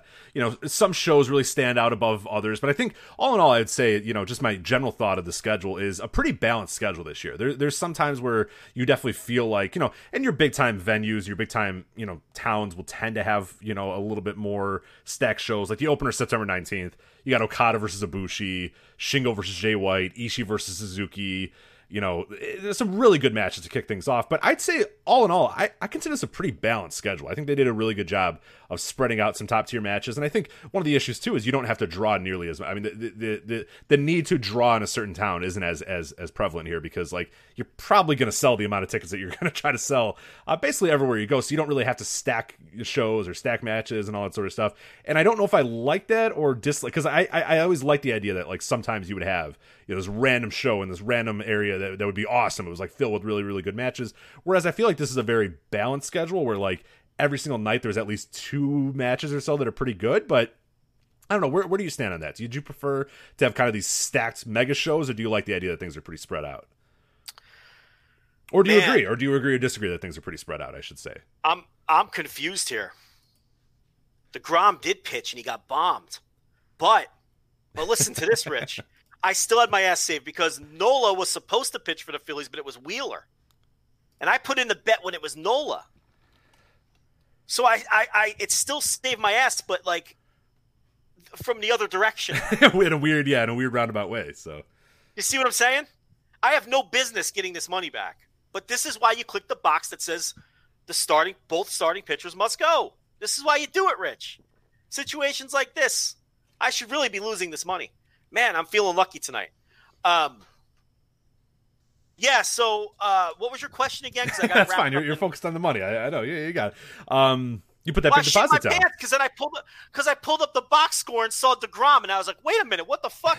But the screen is telling me that the bet's null and void. I'm like, well, then what happened? It was the Phillies pitcher that got scratched, not DeGrom. Anyway, it's safe that you would think that DeGrom would never give up 4 runs because he's given up 2 runs all the last 2 years. Yeah. Yeah, and then I was like, wait a minute, Nola's on the Phillies. Why does this say that Nola pit? And then I'm like, oh, Nola was supposed to start with. Anyway, nobody cares. Point is, JL might still be getting that beverage refrigerator for his garage. There we go. Fantastic. That's what we're all. That's all that matters. Yeah. So in wasting everyone's time with my baseball betting, I forgot your question. That's fine. That's fair. So I guess it's a 2-part question. So first off, do you agree with me that this G1, more so than maybe past G1s that we've seen, has a way more balanced schedule in terms of when the matches, big time matches, standout matches, draw matches, all that sort of stuff? To me, it feels way more spread out than prior years, where if you had, stack things at the beginning, stack things at the end, and in the middle you might get a bone tossed, once or twice a show at most. Whereas I feel like, and again, you can agree or disagree that, throughout this tournament, that pretty much every single night has a pretty good 1 to 2 really good standout matches, kind of a draw match, and they've kind of tried to balance things out a little bit, mostly because you don't need to. The draw isn't as important anymore. You're gonna sell 500 tickets wherever you go. There's no problem about that. So you don't need to stack these things to sell tickets nearly as much. No, yeah. I don't think it's. I think it's more because the A block is so stacked that every night looks balanced. Because it's hard not to have a bunch of awesome matchups in that particular block. I don't think they made any kind of concerted effort to balance everything out. I still think you see, despite the fact that they're selling limited tickets, I still think you see, the key matches and the key venues and things like that for the most part. Unless you've identified a pattern that I haven't. I just think that one block is so good that it may look like everything is more dispersed. Well, let's actually, real quickly, without going over all of the matches on every single show, I did want to touch on kind of the top matches, the standout matches, I think, for each of the nights. So we start September 19th, as I mentioned, Okada and Ibushi, Shingo Jay White, Ishii versus Minoru Suzuki. So 3 really good matches to start off the A block. And more to your point, that it's hard to really have a bad match in the A block. Even Will Ospreay versus Yujiro, your most anticipated match of the G1, comes up on that first night. As well. September 20th in Osaka again. Naito Tanahashi on the top there. Zack Sabre Jr. Evil, Hiroki Goto, Kenta are your 3 kind of standout matches, I would say, for the 20th. 23rd, Sapporo, Kota Ibushi, Jay White. So it's kind of a rematch of last year's tournament final. Tomohiro Ishii and Will Ospreay. And then that show kind of falls off a cliff after those 2. Minoru Suzuki, Taichi, Okada, Yujiro, Jeff Cobb, Shingo. But Jeff Cobb, Shingo should. I mean, that'd be an interesting one. If you can't have a good match against Shingo in 2020 or 2019, that's one to look out for Jeff Cobb. If he doesn't have a deliver there, and I don't think he's going to deliver the whole tournament. So, who, Cobb? Yeah. I mean, it's like we said last week about Cobb, though. He's going to have so many matchups with great wrestlers. It's going to be hard. He can't have a bad tournament necessarily. I think some of those matches will land. I'm not super confident. I'd be less confident in him in the other block. There's a lot of matches. Oh God, he'd get eaten up. Yeah, he'd get eaten up in the B block for sure. There's a lot of matches that would just fall off. But I mean, it's a great block. I mean, it's hard. You get in there with Ishii and Ibushi and Will Ospreay. You really don't have to do anything, but be competent when you're in there with guys like that. Sorry. So September 24th, Sapporo. This one looks like the potential for, I'd say, maybe the worst show on the entire thing. You got Naito and Zack Sabre Jr. on top. Yoshihashi versus Evil. Juice Robinson versus Kenta. I'm very scared about Kenta, Joe. After what I've seen on New Japan Strong, I'm very, very scared about Kenta this year. No, those New Japan Strong main events fucking stink. They're so bad. I'm so scared. Please. Yeah, it's garbage. It's just straight up garbage. Hiroshi Tanahashi versus Toru Yano, and then Hiroki Goto versus Sonata. So circle September 24th as a bit of a dud there. Maybe we'll be surprised. Maybe we'll be surprised, but not looking good on paper there for September 24th. So the New Japan Strong undercards with all those tags. Oh, they're stuff. Great. And then you get these main events with. Well, it's with all Kenta. business. It's guys getting in there. It's guys trying to prove that they're better. And then Kenta comes out and there's 7 ref bumps and a bunch of. And you're like, what the fuck, dude? Like, come on. Yeah, it's junk. We don't need that. We don't need it. September 27th, Okada versus Jay White on top. That's a huge match in Kobe. Will Ospreay versus Shingo. Kota Ibushi versus Tomohiro Ishii. My God, September 27th. Yeah. Good Lord. Yeah, Kota Ibushi and Tomohiro Ishii is the third from the top. Yeah, that's a great show. This is what I mean. But Kobe's a big time stop. This is why I'm saying I don't notice a pattern of more. I feel like they still stack the. They just couldn't help. I mean, there's just no way to have a bad show in the A block. Is I guess what you're kind of saying. Yeah, and I still think they're stacking the cities that usually get stacked. So, and Taichi gets paired with Yujiro on that show, which, when Taiji, Yujiro, and Cobb are paired with each other, it frees up everybody else to wrestle each other. But then you get a show where Cobb, Taichi, and Yujiro, and Taichi's a little better than those guys, I think. Sure, of course, yeah. But when you get the shows where those guys all have a match against the big guys, then it's like those lineups don't look as good. But when Cobb wrestles Yujiro and Taichi wrestles Yujiro and Taichi wrestles Cobb, those shows it like works out because then the rest of these top guys are all against each other. So that's kind of what happened in Kobe. Or Kobe, whatever you say. Yeah, whatever. September 29th in Korakuen, Hiroki Goto, Naito on top. Toru Yano versus Evil. Tanahashi versus Juice Robinson. Zack Sabre Jr. versus Kenta. Yoshihashi versus Sonata for that show. The problem with the B block is, like you're saying, you just have far less confidence that anything involving Kenta is going to be anything other than dog shit. And the problem with that is you have that same risk with Evil. You have Yano, who whatever he does is a waste of time. You have Yoshihashi, which he'll try hard, and I think he'll have some good matches. But the problem is when Kenta gets into that muck too. Now you've got at least 3 guys in that block that are just going to muck it up. Yeah, exactly. Yeah, so it drags everything down. And then if you're not a huge Sonata fan, you're really left with like Goto, really Naito, struggling. Tanahashi, Sabre, and Juice, and then the other half of the block is just kind of Yeah, varying degrees of either bullshit or just not that entertaining. So, right, that's why the B block is tricky because right off the bat, 3 guys are mucking it up. Look, Juice could use a big G1 at some point. I mean, he never seems to have a big G1. He's not really set up for it in this block. Tanahashi has physical questions, but you can't write him off. And, and then away you go. You kind of ran down the rest.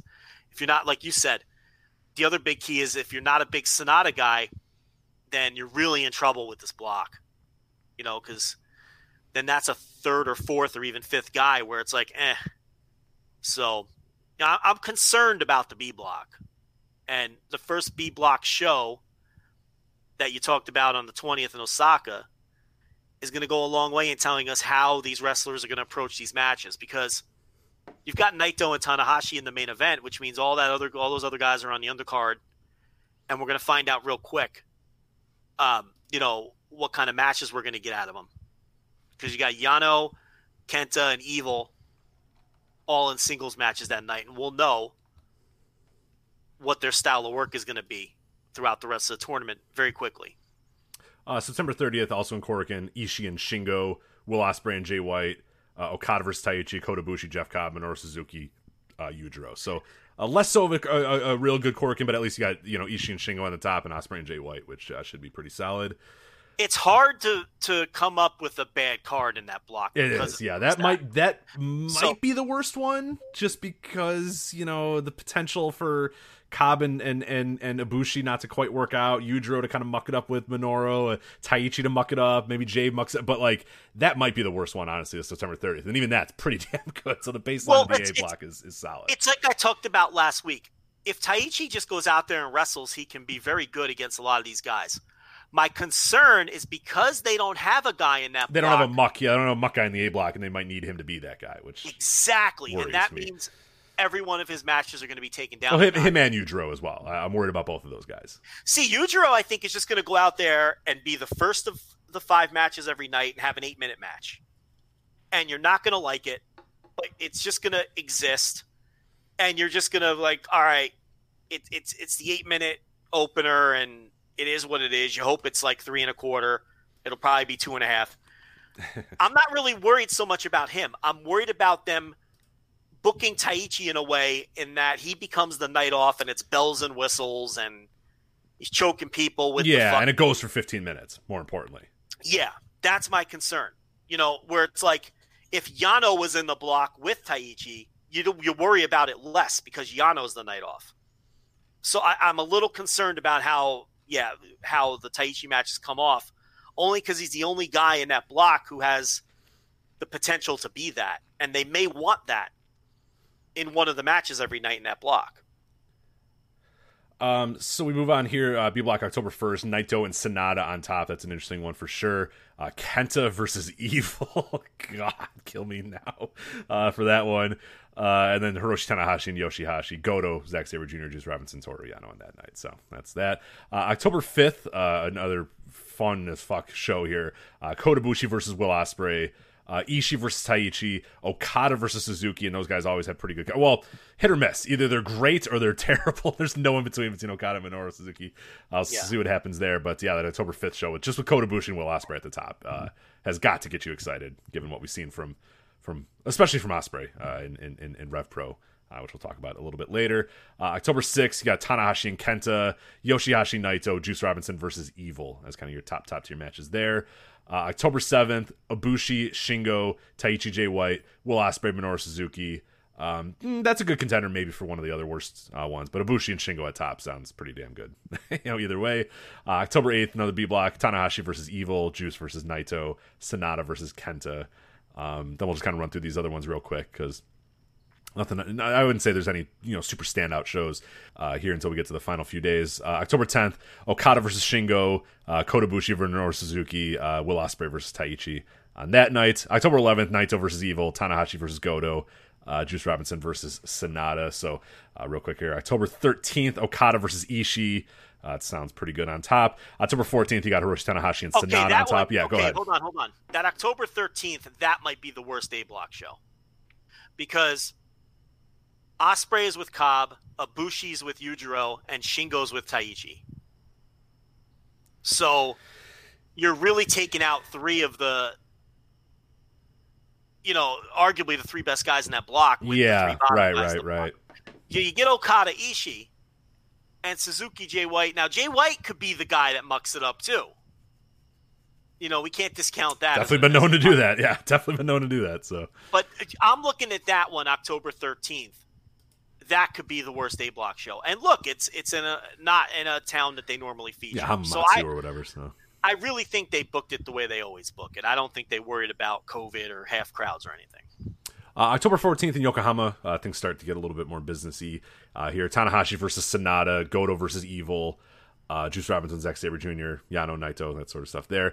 And then we go to Sumo Hall for the final 2 nights. These are the big ones here. October 16th, A block, Shingo versus Suzuki, Ishii versus Jay White, Okada versus Ospreay, Cobb versus Yujiro, and Kota Ibushi versus Taichi. I gotta tell you a little story. Yeah, go ahead. So last week, what did we put 1,000-1 on Cobb to win the block? We did, yes, yeah.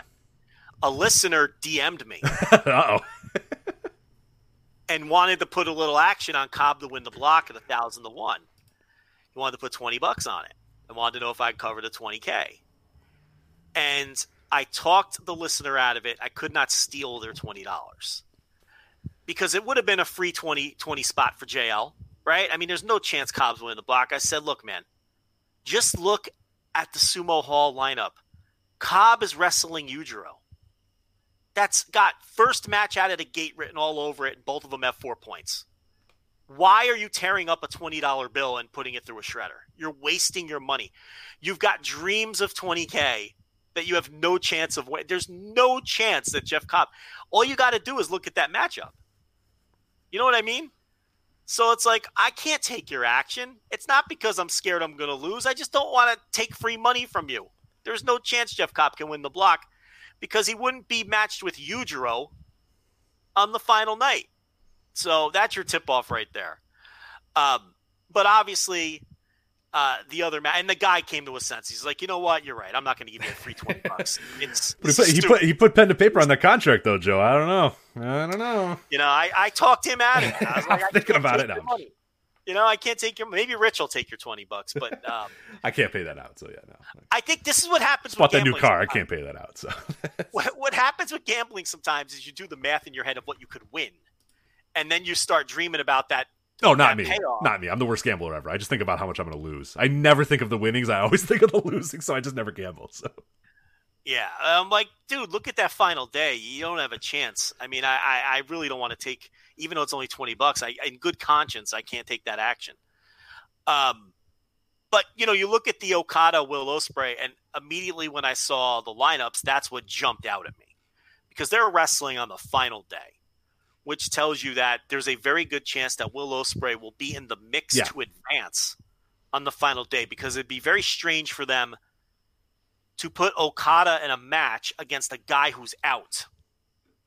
Okay. So that tells me that Will Ospreay, who had a losing record last year, is probably going to take a bit of a step up in this year's tournament in a very stacked block and be in the mix, which is, if that's the case, was definitely an eyebrow raiser for me. Will Ospreay has never beaten Okada, and that's a story that they're definitely telling. That's deliberate. I think he's 0-4 if you count the RevPro match. The RevPro match that really got Will Ospreay invited into Chaos and kicked off his New Japan career and all that because Okada was impressed with him. And that match has been part of New Japan canon. So I think it's 0-4 if you count that match. Maybe 0-5, maybe 0-3. I might be a match off. I think it's 0-4. And they're deliberately holding off that, you know, as one of Will Ospreay's big scalps. The big scalp he's going to get. He already beat Tanahashi. So he's eventually going to beat Okada in a singles match. I don't think it's going to be in this tournament. I think it's too soon. I'm still picking Okada to win the block, and I'm still picking Okada to win the whole tournament.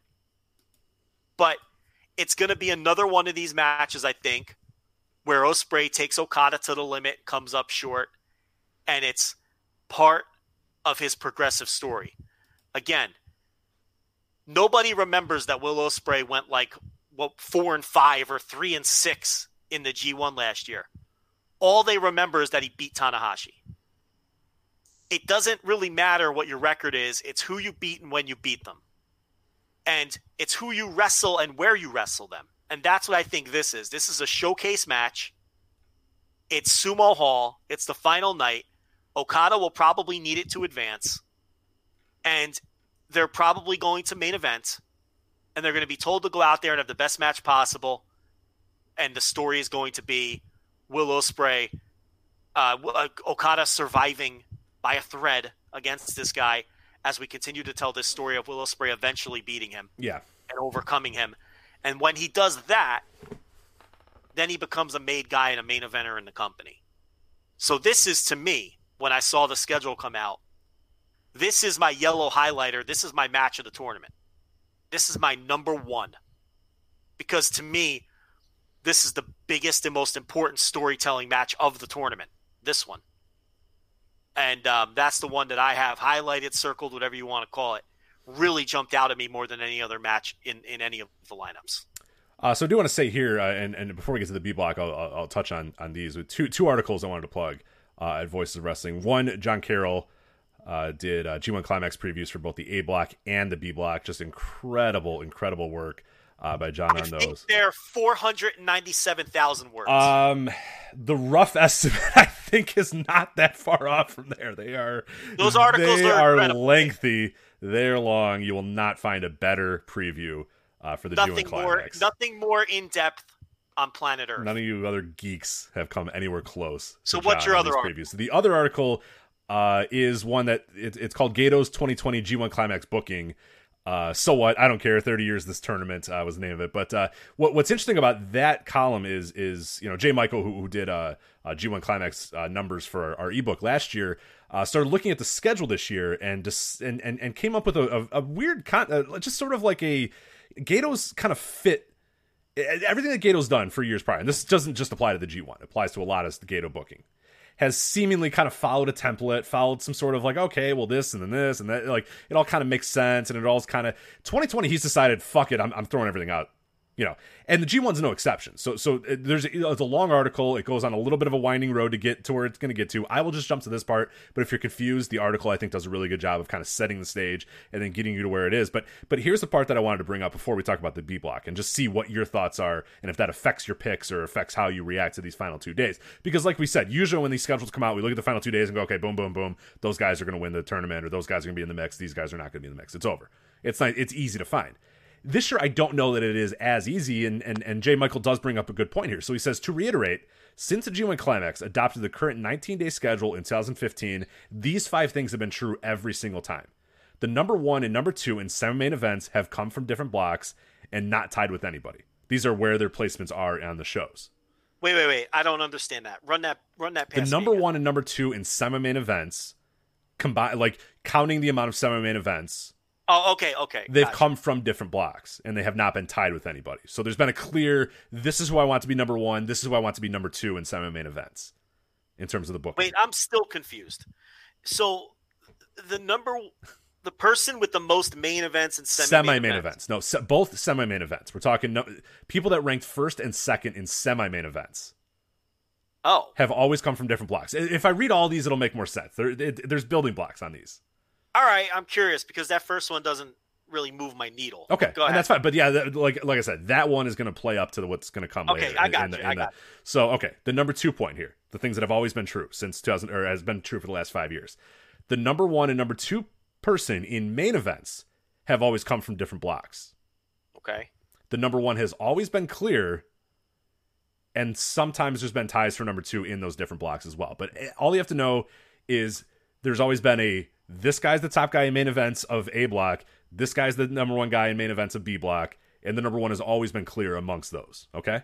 Okay. There's been a clear, this guy main events more shows than anybody else. Right. In both blocks, so okay.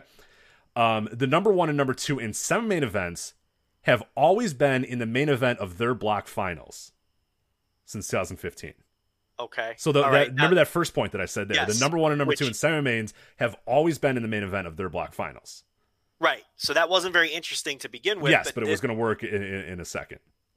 But number 1 and number 2 in total semi-main events are always in the block. And it's important that they're in opposite blocks because they're always in the final. Yeah. They're always in the main event of the final night. Okay, now, gotcha. Okay, yeah, so that's where it goes there. So now it gets even more wild here. So again, this is from 2015 to the present. Every single block final main event, 10 out of 10, this is going back even 10 years now, has been, or this is going back, the 5 years, as I said, 10 out of 10 block final main events has been the number 1 in main events for the block versus the number 1 for semi-main events as well. Okay, so the top 2 people in every block end up main eventing against each other on the final night. Right. Every time. 9 out of the 10 G1 Climax finalists had been in the main event of the final night of their block. Okay, that seems pretty obvious. So now we look at the schedule. We don't know nights 17 and 18. Presumably those are not, because they don't want to tip off who's in the main event or whatever. 16 and 17, yeah. Yeah. Or that's right, yeah. So the most main events in the A block now, without those 2 nights where we don't know, it's tied. Okada and Ibushi are your 2 guys with the most main events in the A block. Okay. Your most semi-main events in the A block are Jay White. So your most main events in the B block and the most main events overall. Sorry. Go ahead. Yeah, we'll start with the A. So that means this trend has to be broken. The trend is broken because by tradition, then the main event of the A block would be White versus either Okada or Ibushi. But he's facing Ishii. Okay, exactly. So that's broken now. That what has been true the last 5 years is broken. That's done. It's now. broken in the A block. Yeah. Yep. So you can't use that as a predictor, even though for 5 years straight it held firm. Exactly. Okay, so now B block. So B block, the most main events. I'm into this now. You got it's me good, into yes. this. Yeah, you had to build it. You had to be patient, Joe. I'm into this. As I Let's said, go. the article even does even more winding roads, and there's a part 2 coming up as well. So definitely read this if you get a chance. Again, it's called Gato's 2020 G1 Climax booking. So what? I don't care. 30 years this tournament. So yeah, we'll play on the great T-shirts. But anyway, so the most main events in the B block and overall is Tetsuya Naito at 5. So he leads everybody in main events. The most semi-main events in the B block and the most main events overall is Evil, also with 5. but they're not facing each other. They're not facing each other. The last match of the B block should then be Naito versus Evil, but they face each other in night 14. So who the fuck knows? It's wide open now, you know? Yeah. So you can't follow that pattern, which has held firm for 5 straight years. Well, I mean, when I look at B block, it's obvious to me the 2 matches that are going to matter. Sonata versus Evil and Naito versus Kenta. Would you agree with that? Yes. Yeah, for sure. And I think this is why Sonata is the betting favorite to win the tournament on the European books. And, man, you know, my bookies got to start adding wrestling because we would make them a ton of money. Oh, my God, yeah. If they're listening, their reps are listening, we'll timestamp this as well. Maybe we'll put a little note in our email.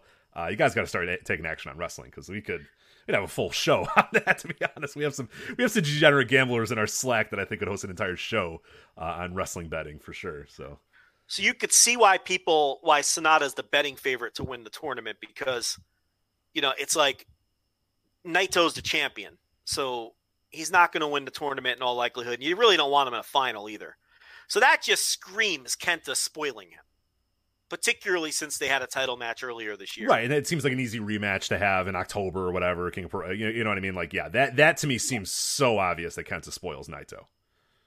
So then it comes down to Sonata and Evil, and you feel like Evil, you know, was just on top. So it's like, you know, I could see where they're coming from with Sonata. Those other 3 matches obviously aren't going to mean anything. You know, it's Tanahashi and Zack Sabre Jr. You could easily see them being eliminated by that point, and they're already feuding with each other. So it's an easy match to do on that night and all that. The other 2 matches are clearly going to be. I don't think Yoshihashi is going to be spoiled by Toru Yano, but, you know, maybe. No, they're clearly meaningless. Now, the A block, Okada obviously is going to be in the mix. The question is whether Will be in the mix as well. I don't see why you would do that match with Will strictly playing a spoiler, though. Yeah, I agree. I agree. The way I see the A block and just kind of reading, you know, that card, I think Ishii and Jay White is obviously, you know, one of the big matches there with Jay White being in the mix, of course. Ishii not going to be in the mix, but unfortunately, but can play spoiler. Okada and Ospreay, I read that like you as well, where both guys are in play one way or another. Okada obviously winning over Will, but Will getting in the mix there. I am interested as well, very interested in Kota Ibushi and Taichi, if Taichi plays spoiler to Kota Ibushi as well, because it would play in, again, they're still kind of semi-feuding after the tag title thing, so I guess it doesn't make, but I don't think you can eliminate Kota Ibushi before that night. I feel like he has to still be in the mix as potentially repeating as champion, right? No, Taichi's knocking him out. Yeah, right. And then Shingo, Minoru Suzuki both guys will be out. Yeah, for sure. And Cobb and Yujiro, obviously, both guys will be out. So then it'll come down to, you know, Ibushi will get knocked out. And I don't know what the order of the matches will be, but, you know, I think Ishii will be playing spoiler. And then, you know, Okada and Will Ospreay. I think if that match goes on last, Okada's advancing. You know, and it's like, I think the only chance Will would have to pull the upset is if it doesn't go on last. But it's going on last. There's no other main event there.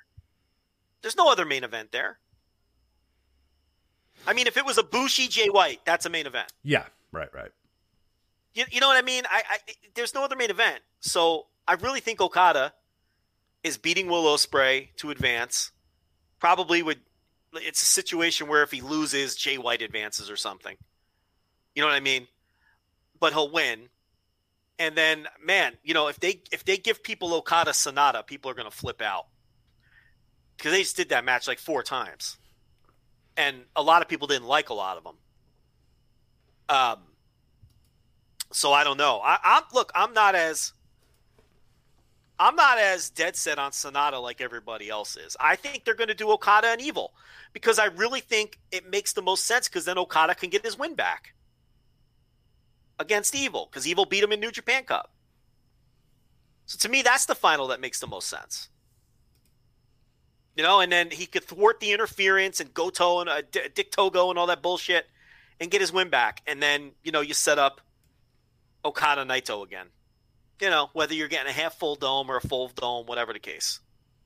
So that's how I read all of this. Yeah, I like that move. I can't get out of my head, Jay White. I don't know where Jay White is slotted right now. I guess that's the biggest thing is like, I don't know where they see him. I don't know what they see out of him. I don't know if he's the leader of the Bullet Club, if Evil's the leader of the Bullet Club, if that becomes the story as that Jay White comes back and is like, wait a minute, like, what the fuck? Like, I'm here. What the hell? What's this asshole doing here? And maybe you set up a Jay White versus Evil final. That's, I don't think, out of the realm of possibility. As no, that's what I was just going to say. You could do Jay White Evil and then start telling that story. Right. Yeah, that's the problem, though, is it's so hard to predict because we don't know what they think of Jay White right now. We don't know where Jay White's slotted. Is he the second in command? Is he the top? I don't know what the fuck he's doing. I don't see either one of them as dome main eventers. Is that too harsh? No, I agree. I'm with you. I mean, so that's my problem with that final.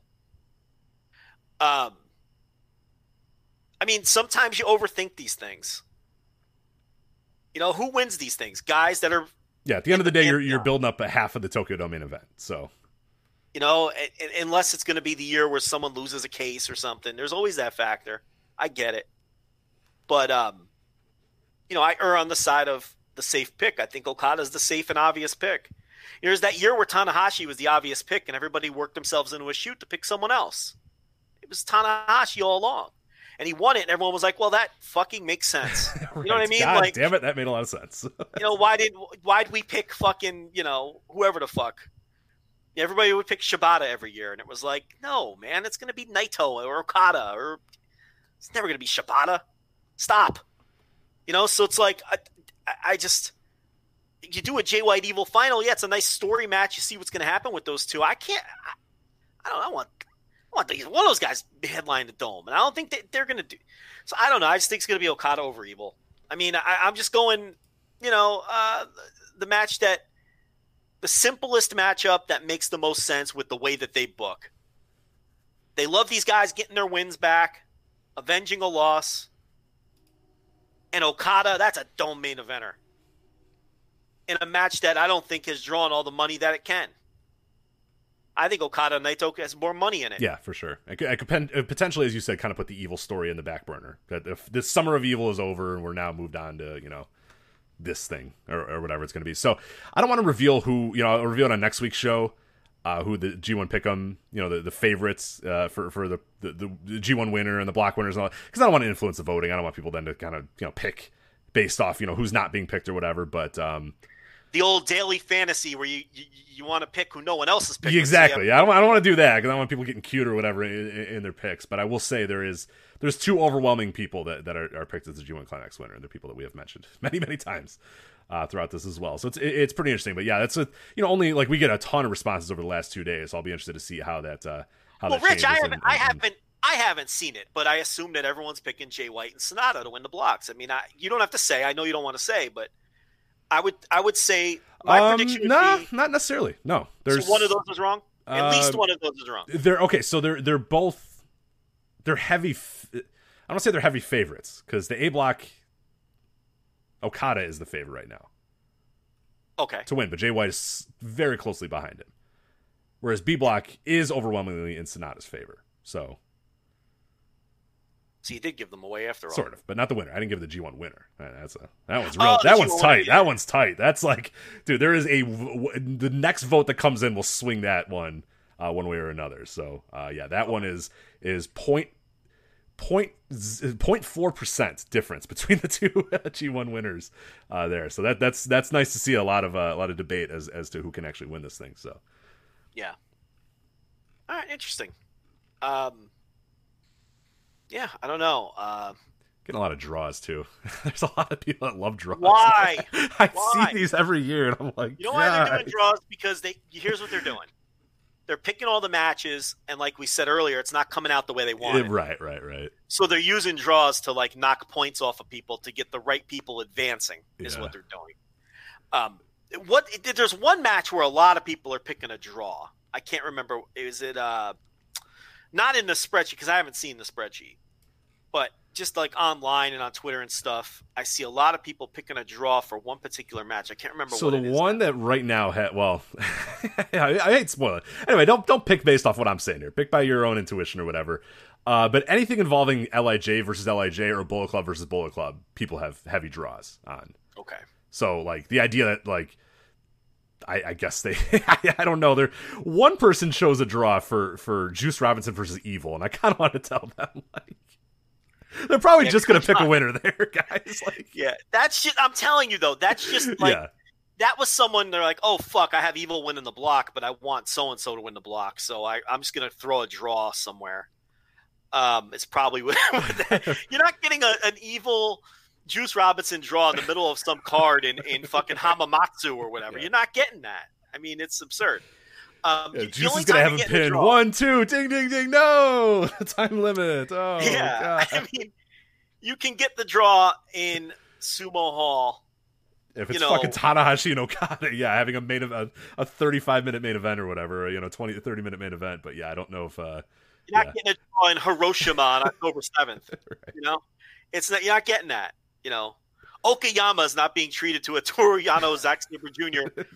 30-minute draw. It's at least we hope not. I got it. God help us if they do, but so that's what's up with that. Yeah, that's my favorite thing every year is to go through and see who's picking draws. But you're right. It's absolutely people at the end of the day going like, I don't really want Taichi to have 12 points. Be better if he didn't have 12 points. So let me find a way to maneuver his points a little bit. So when does this fucking shit start? September 19th, Saturday morning, Joe. Saturday. I don't know why I'm so nasty about it, but okay. Am I still covering you on the 20th or what? I don't know what I'm doing yet. Okay. Yeah, let me know. I got look, this has been a piece of cake so far. I mean, all you had to watch is a bunch of bad All Japan matches. So. 3 Champion Carnival shows in the books. It's half over. I got another day or two off until we get to the start of the N1 on Friday. Then Saturday the G1 starts, and then that Sunday is a tricky day. Yeah. The best thing about the G1 though, overall, I don't know, you probably seen it as well, is that like they're not filling the shows with a bunch of shitty tag matches that don't matter. Nope. It's fucking business. Go click that file. Boom, boom, boom, boom, boom. Business. Let's go. I love it. One Young Lion match, which is fine with me. I'll watch. And Young then Lion 5 matches all day. tournament matches, and then that's that. So, I might be hitting you up on Saturday to maybe take the G1 show, but of course, Patreon.com/Voice of Wrestling. All 3 tournaments being covered, daily audio. And we got the first 3 nights at Champion Carnival up already with best analysis you're going to get anywhere. So, and then it's good transition because I guess we're going to talk about the Champion Carnival. Yeah, let's do it next. But yeah, the N1 victory coverage starts this Friday. Now, just to let people know, Noah's schedule is very sketchy, and it's not even known when or where all of these shows are airing yet. I am at the mercy of the airing schedule. Okay. I'm going to get Wrestle Universe and make sure that anything that airs on Universe, I'm going to watch in a timely fashion and review. But these shows that are airing like on TV. Yeah, you're not getting a satellite dish and fucking throwing your rabbit ears so you can grab, Japanese feeds from the Lanza estate. So yeah, no, that's not happening. So. I'm at the mercy of uploads. Now I'll be on top of it as soon as they hit, but so if there's a random N1 show on a certain date and it hasn't dropped, I can't do anything about that. So that is out of my hands. But, I'm going to watch them as soon as I'm physically able to watch them. What's good is one of the N1 shows that's airing on TV also happens to be the show that's on Fight. So I could just order that one and watch it. You know what I mean? So you don't have to worry about waiting for the upload on that one. And then a bunch of them are airing on Universe. But there's going to be 1 or 2 shows that air on TV where it's like I'm at the mercy of whoever uploads them. I can't do anything about that. But otherwise, Champion Carnival and G1, obviously, there'll be no issues with that with the streaming services. And, we're covering every show every day. So just look at the schedules for all 3 tournaments, and that's when we'll have reviews up. most of the time it'll be me. I'm sure Rich will step in for a couple here or there. He usually does. And for the G1 anyway, I'm not going to subject him to parachuting in on this Carnival tournament after not watching. Yeah, I watched a match or two, and I think I'm done. So I'll let you handle the Champion Carnival there, Joe. $5 tier, though. That's a lot of content. $5 tier. And absolutely, yeah. There's a ton of stuff going on there. In between, you got Rich doing his G1 historical stuff, too. So September and October is just a ton of content. And I'm thinking, well, I don't want to say it on the air, but how about a little NFL intelligentsia, Rich, in the midst of all this? Yeah, let's go. Yeah. Yeah, you never, I may be able to look. I can't promise it every week, but there will be some NFL intelligentsia at some point. Maybe for week 1 this week. Yeah, we got a deep dive on the. I've already watched and I'm ready to go as well. So that's even waiting in the wings. Oh yeah, the deep dive. Yeah, I don't know when I'm going to be able to fucking. Unfortunately, I was going to tell you we should probably have done that deep dive before all this came, but that's all right. Probably. And you guys are getting enough content. We'll use that for a rainy day. So. It's also like 20 plus matches. It's a lot of matches, yeah. It might even be a 2-parter, that deep dive. But if you're not a subscriber, this is the time to do it. A ton of people jump in during G1 season and then jump out. We obviously have no problem with that if you just want the G1 content. So just a little plug-a-roo for that. Rich, Champion Carnival. Wow, we're keeping good time here. I think we're going to get to everything. We're doing it. Yeah, we're doing a good job here. Doing a nice job. Not to pat ourselves on the back, but yeah. Champion Carnival catch-up. So this is good because the next Carnival show, excuse me, isn't until Sunday. So by the time most people listen to this will still be relevant information. Quick update on the standings. Stay in the park. Stay in the park. There you go. Can of corn. I was worried for nothing.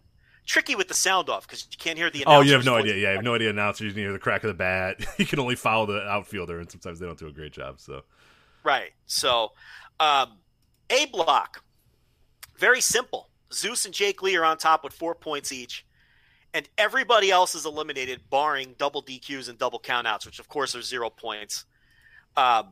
Big Tom Fishy, Tom Fishbeck, and myself both worked our way through all of these scenarios and compared our notes and came up with the same scenarios. So we think that we're accurate. So it'll be Zeus and Jake Lee on top with 4 points, and obviously their match is probably going to decide who wins the block. Suwama and Jiro are both 1 and 2 with 2 points, and they're both out. And Kuma Arashi is 0 and 2 and is probably going 0 and 4. And he's in last place, and he's eliminated as well. So the A block is pretty simple. Zeus and Jake Lee are going to hook it up on the final block day, and it's probably going to decide who advances. The B block's a little trickier. Suji Ishikawa is 2-0 with 4 points. Booker man. Booker man. And I got something to get into with that in a second. It's even sleazier. It's so funny because I'm looking at an old I was doing for the G1 Climax series, the retro G1 Climax series. I'm looking at Ricky Choshu when he was trying to build up the Three Musketeers or whatever. He entered the G1 and just lost every time. Like, it's like, no, I want Hashimoto to beat me. I want Muto to beat me. I want Shono to beat me. He's got the book and he goes, no, the next stars, those are the next wave. Suji, Mr. Pencil Man over there. Nah, I'm gonna go 2-0. That's fine. Thanks, guys. Rich, it gets better. Yeah.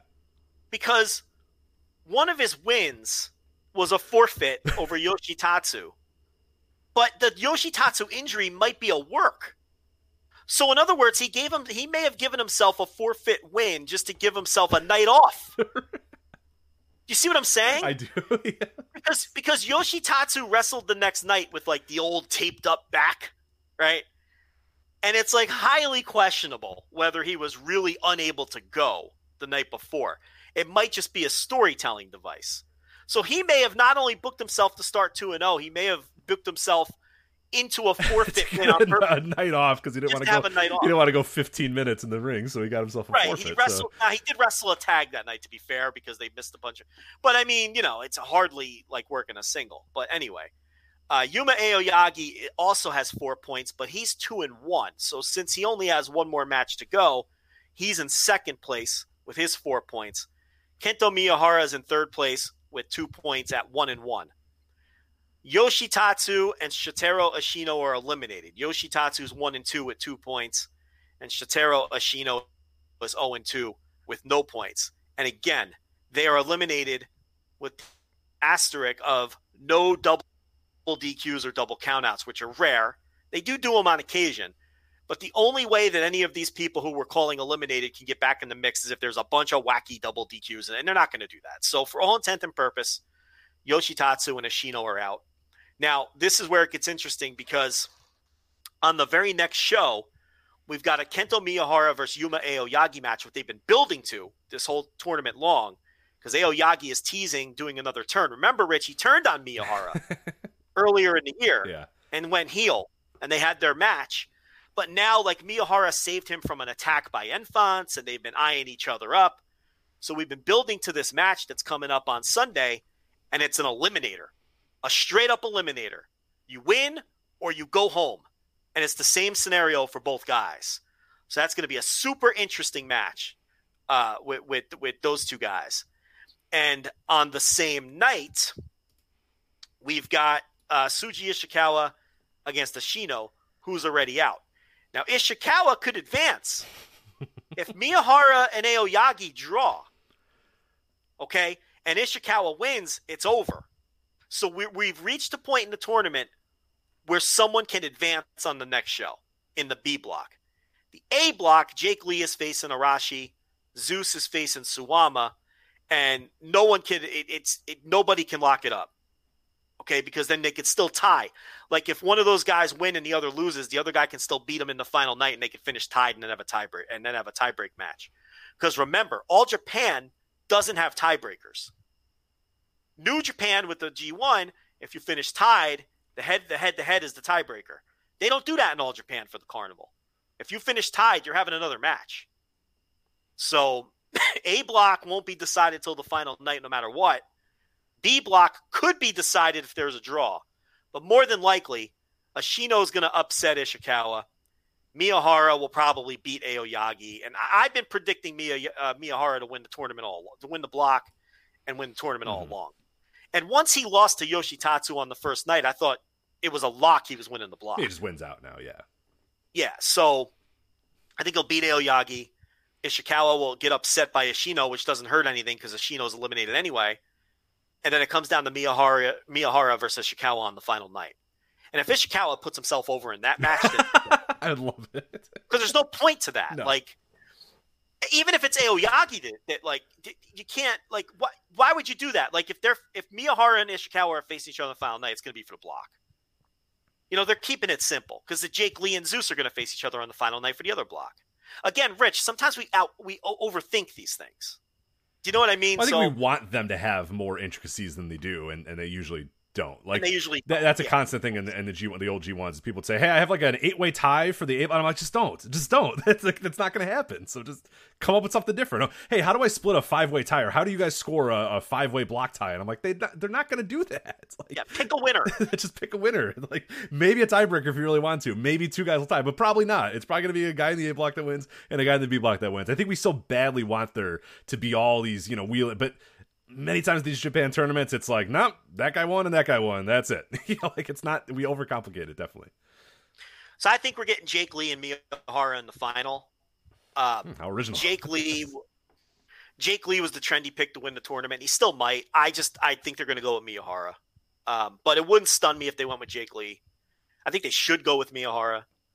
But we'll see. I think Jake Lee's had enough chances. I don't buy him as a top guy, and I'm done with him. But I think that's going to be your final. I think that's fairly obvious at this point. What's more interesting is how that Miyahara Aoyagi match goes down and how that story kind of formulates. With Miyahara saving him a couple nights ago, and then Aoyagi watching from the shadows as Miyahara was having his match the next night, which I thought was interesting. And there's a lot of uneasiness between the two because of the history. So there's a lot of cool booking story-wise going through the tournament, but the matches just haven't delivered at all. And that's been the problem. And even when they got the Korakuen Hall for night 3, we thought, okay, everyone's going to pick up the pace for Korakuen Hall. It wasn't the case. It was another mediocre night. And it's not that the matches are bad or that the work is bad. They're just not. This is the Carnival. This is the showcase event of the year. You're supposed to be having your best matches, and it hasn't been the case. That what has concerned me is the lack of effort. Yeah, the efforts in the tournament. And I can't speak for the entire tournament, but I watched the final two matches of that Korakuen. I watched the Miyahara and Ashino, which was my most anticipated match of the entire tournament, and then Jake Lee versus Suwama, two what I considered on paper. These are big time matches. This is arguably the biggest match in the B block, I think, without question. And I thought the biggest match on the A block, and they're matches. They're 18-minute matches. There's some leg selling. There's some moves. One guy wins, another guy loses, but it's like you said, it was like, all right, when does it kick into gear? And it's like, oh, all right, that didn't kick into gear, but okay, the main event time, Jake Lee, all right, no, it's just kind of like they were running at a 6 the entire time, and you're like, let's go, Korakuen Hall, Champion Carnival, like, fucking get into it, let's go, let's get some action going here, no. They won't go. They haven't gone. they're just matches. They're definitely wrestling matches, I will tell you that. Definitively, they are wrestling matches, but I can't say much more beyond that.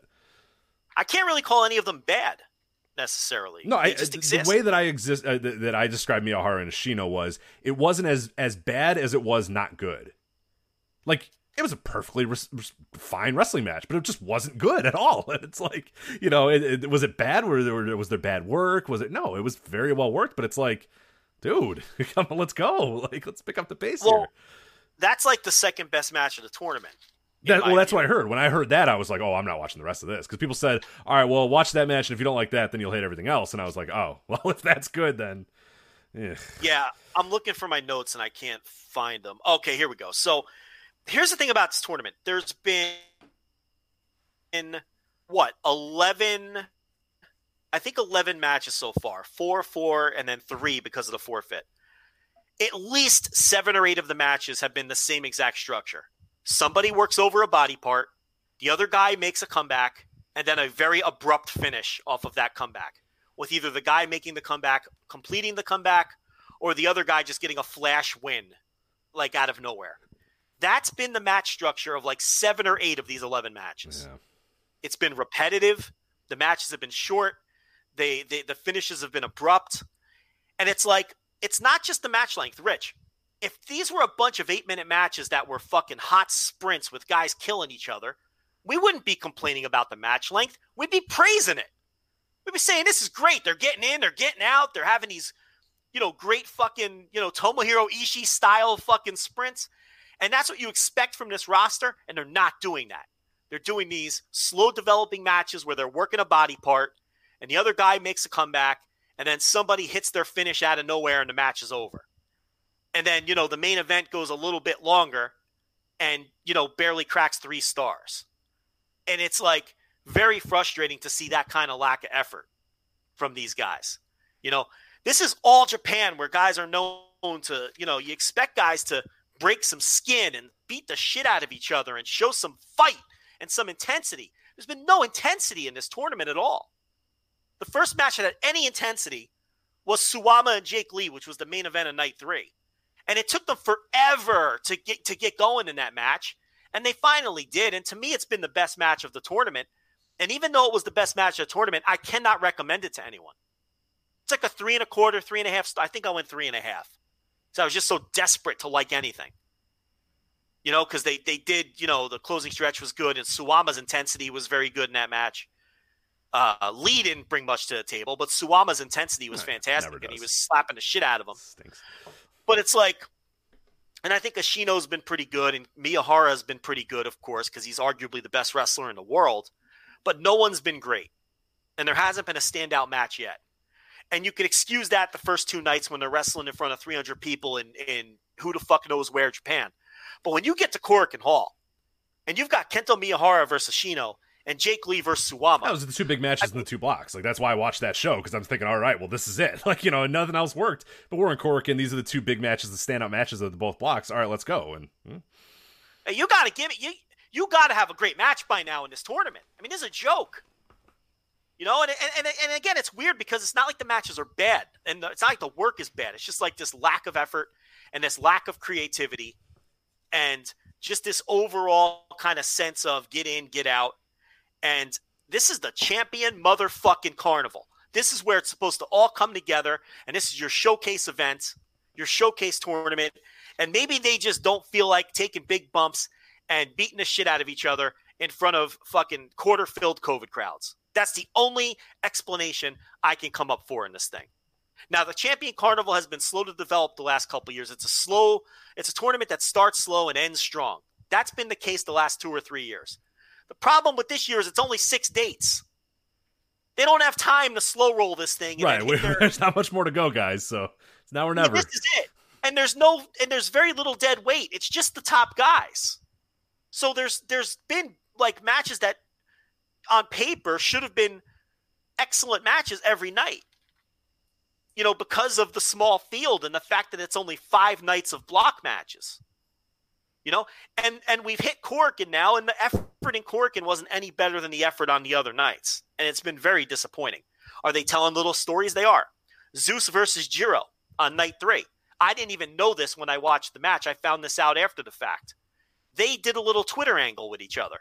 And Jiro said that Zeus was going to gas, and he's just a beefed up steroid guy or whatever. And, he doesn't have anything in his arsenal except for chops. And he was really ragging on him on Twitter. So what Zeus did is Zeus has been using kind of this neck twister as a finish where he basically just rips the guy's head off. It's actually a really cool finishing I like move. that for Zeus. Yeah, that's a good idea. So he puts Jiro in like that neck crank or whatever you want to call it, front face lock. Everyone's calling it something different. And he could have finished them, but he let go of it, and then he beat him with a chop to the face. Nice. Because of the shit that Jiro was talking on Twitter. I didn't know that when I watched the match, so I thought the finish was just absurd and funny.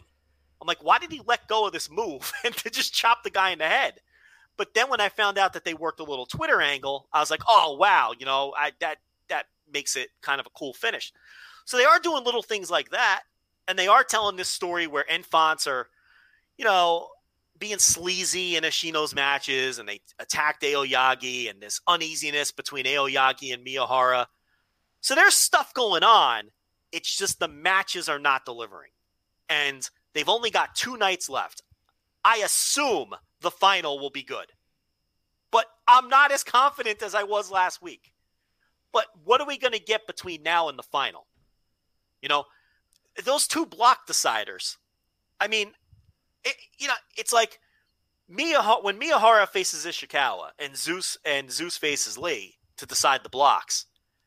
I'm sorry, those matches have to be great. You would hope, yeah. No, they have to be, especially with the way the tournament has gone, because at some point they have to deliver here. So if not then when? So I don't know. Very disappointing from an effort standpoint, and it's not going to take much for the N1 to surpass this thing. I mean, the G1 is going to have more great matches on night 1. Yeah, I would say Okada and Ibushi is going to blow away just about anything going on. Yeah, I'd say, as we kick off on the 19th, whatever opens that, Will Ospreay and Yujiro has a chance to be better than every Champion Carnival match potentially. And if not so, definitely by the time Okada and Ibushi finalize the night or go in at the end, that should hopefully be settle the score there. Let's hope. Goddamn, if this G1 doesn't have, do you have any worry? Do you have any worry about G1 whatsoever? No. You have none? Okay, you think they'll be full blast, everybody working their asses off? Everyone's going to work hard. The clap crowds are a concern, but I think the match quality is going to be so good that it's going to overcome the clap crowds. So I think it'll hurt some of the matches, but I think the matches that are supposed to deliver, I think will. The G1's a different animal. I mean, no one's going to like hearing what I'm about to say, but every year people will tell you, the Carnival's going to be better than the G1, the N1 victory. Look at that lineup. And the G1 just beats the living shit out of both of these tournaments every year because it's just the best. It's the best roster on earth. And it's just, there's a working standard. And it's just, and it's too much depth. There's 19 nights of that fucking thing with the best roster on earth. These other tournaments, even when they're good, they can't compare. They just can't stack up depth-wise. And then, and the best of the best in the G1 is always going to be better than the best of these other tournaments too. So, no, I'm not really worried about the G1. And I think the N1 can be sneaky good. And I guess that's a decent transition as we set people up for that, because that starts on, unless you have anything else to say about the carnival. No. Just that, yeah, I hope, I was anticipating sitting down and watching a lot of the carnival, but yeah, your reviews, the reviews we've had up at voicesofwrestling.com have definitely, you're not alone there. There's not a lot of people thinking that this carnival is really delivering on a major level. So I do hope the final nights, because I don't want to hand wave the entire tournament. I don't want to just say, forget it, I'm not going to watch it. But I do hope that, those finals really do step up, because, it would stink to have this tournament, which I think is a pretty good roster and a pretty good lineup, and have it result in just really nothing of note would be a real huge disappointment. Yeah, they've really got 4 more chances, I think. The Kento Aoyagi match, the 2 block deciders, and the final. Yeah. That's the 4 chances they have. And my confidence level isn't super high based on what we've seen. But that restarts again on Sunday. Yep. So subscribe. N1 starts on Friday. Yep, September 18th. A block, Go Shiozaki, Keito Kiyomiya, Masaki Mochizuki, Masa Kitamiya, Kazushi Sakuraba, and Manabu Soya. The big thing there is I just did a written review, didn't publish it yet, but just did a review of a tag match where Sakuraba tapped out Go Shiozaki. So that adds a little juice to their match when they get around to it in the N1. Now, Shiozaki's going to win that. But that was a nice little piece of booking, because it plants a little bit of doubt when those 2 guys get in the ring together, because Sakuraba tapped him out, which was a surprising finish, because Sakuraba never beats anybody.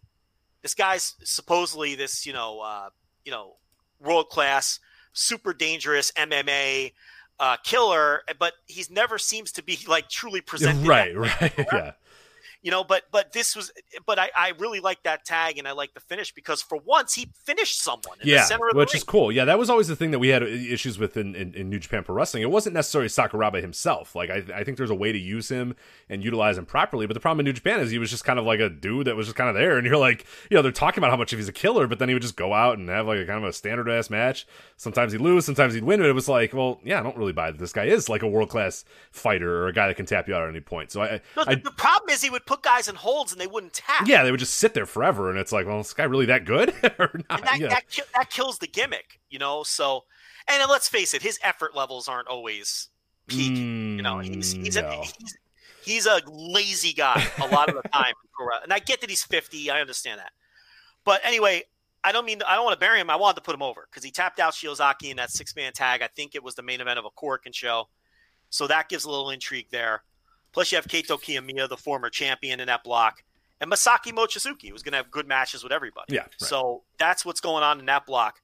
I think Sakuraba tapping Shiozaki adds a little bit of juice to what I think was the lesser of the 2 blocks, because now that match has a little something. Would you give a shit about that match before I told you that he tapped him out? Oh, no, God, no. I would have definitely skipped it. I would have 100% skipped it, so I'm glad you did do that, because now I'm thinking about watching it, so... It gives it a little bit of juice. Okay, and then the B block, I think, is the stronger block. Kano, Nakajima, Naomichi Marufuji, Taniguchi, Takashi Sugiura, and Inamura. So you've got Kano, Nakajima, and Sugiura, who are all going to have – that's going to be all against each other. And then, depending what you get out of Marufuji effort-wise. And Reds win, a little closer to that fridge, Rich. Reds win. 1-0. Let me tell you, 5 in a row. We got a chance at this thing, Rich. We're in the mix. 5 in a row. We got a chance at this thing. The White Sox are going to crush our dreams this weekend. I can feel it. So anyway, I think the B block is stronger in terms of match quality. Also, Nakajima just turned on Shiozaki and joined Kongo. Yes. So that Nakajima-Kano match becomes very interesting from that aspect. There's a lot of theories. Is Nakajima joining Kano to sort of rot them from the inside? Because Kano just knocked him out in a match for the national title not that long ago. Now Nakajima, what is this? Can't beat him, join him? What's going on here, right? So there's a lot of intrigue there. And Takashi Sugiura is always a killer. So those would be the 3 key guys in that block.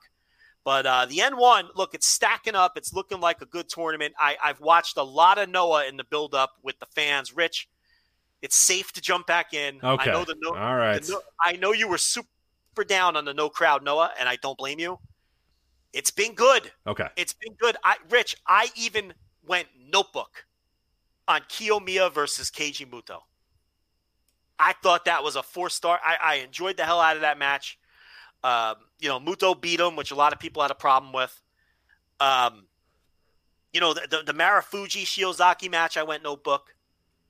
The Nakajima Kano match with the knockout, I thought that was a notebook match. Noah has been good with the crowds back. Okay, all right. And I think, and I've watched just about all of it. Don't steer me wrong. In the build-up. I'm never watching again. I'm never watching again if you're wrong. So I am way more into this tournament after watching all of the shit leading up to it than I was before I watched everything. I'm telling you. They're on a decent... No, you watch. What match did you watch that you really liked? You watched the hour draw. Yes, yeah, and I did enjoy it. So was that Shiozaki and Kano, right? Yes, correct.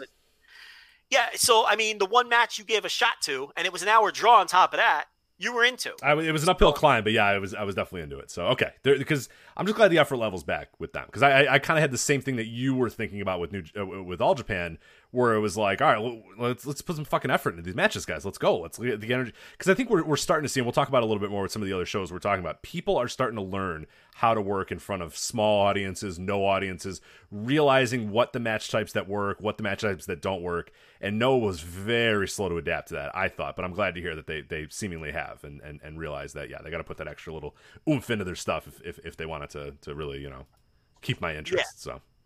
Yeah, no. It's they've been very good in the lead up, and I have high hopes for the tournament. And being halfway through the Carnival and seeing what's left, I think it's a pretty safe bet that the N1 is going to deliver at a higher level than the Carnival. See, Carnival just simply doesn't have much left. Like we said, they really only have 4 shots to have great matches. And what are the odds all 4 are going to deliver based on what we've seen so far? Right. And the N1 is coming in hot. And, I really like some of the storytelling they've done leading in. Because they've told some stories here since we talked about the blocks initially that have kind of added some juice to some of these matches. So, anyway, that gets started on Friday, and I'm actually pretty excited about it. But I don't know what else there is to say until they get going. You have any other thing? No. You got predictions, or what do you think? What kind of? See, I don't have a good feel for Noah booking right now, so I don't know that I'd have an educated prediction. It would just basically me saying names without any real reasoning behind that. So I don't know. So that's not fair. I put you on the spot. Actually, I'm glad I did that. You know what? I'm honestly glad I did that because now when I do jump back in, I sometimes I like kind of taking a break from a promotion for a little while and then jumping back in and being like, hey, and seeing the building blocks. Because sometimes when you obsess and just watch everything, you don't get surprised. You don't have that same intrigue. Like, there's nothing better than discovering a new promotion, discovering new wrestling. Like, that happened to us with, Australia, where we, discovered Australia, and we're like, holy shit, or many, many years ago, discovering, European wrestling. It's, awesome when you can do that. So I'm kind of glad that I did take that break from Noah, and now I'm coming in at presumably a pretty hot period, without knowing really what's going to happen. So I have those, shows to kind of help me get back into it, and just going to follow along and see what happens as it goes on. So I really have no preconceived, thoughts or predictions of who's going to win, so which is cool. I think that Kiyomiya has been laying in the weeds for a while now since he lost the title. It's interesting that, and he even lost to Muto, like I said. Mochizuki's not winning the block as an outsider. And the other 3, Kitamiya, Sakuraba, and Soya, they're obviously not going to win the block. So it comes down to Shiozaki and Kiyomiya. And what's the point of Shiozaki coming out of the block? Right. So that just screams to me that Kiyomiya is going to beat Shiozaki in the key match in that block and advance to the final, which means he's a threat, to win the whole tournament, obviously, at that point. Because if he beats Shiozaki, that can set up a title match either way. Whether he wins the tournament ultimately or loses in the final, he'll have a win over Shiozaki. And then the other side, obviously it's just screaming to come down to Kano and Nakajima and whatever's going on between those guys. So, I'm going to go with Kiyomiya in the A block. And since Kano I'll go with Nakajima in the B block. 2 guys, really, who were the last 2 champions. Yeah. And they kind of just, and then from there, with Shiozaki as champ and Nakajima just turning, why not go with Nakajima here? Right? And then he challenges his former Axis partner in the title match. And I think Nakajima is primed for another run. Absolutely. I think it's time. I think we're definitely at time. He's a completely different character, different transformation, different worker, different everything than he was the last time. So yeah, I think the name might be the same, but the fresh coat of paint on him it will definitely make it feel new and unique for sure. He is nothing like the dry baby face that No. he was in that failure of a run. And let's call it what it was. I love the guy, but that business failure, one of the worst Noah GHC runs ever.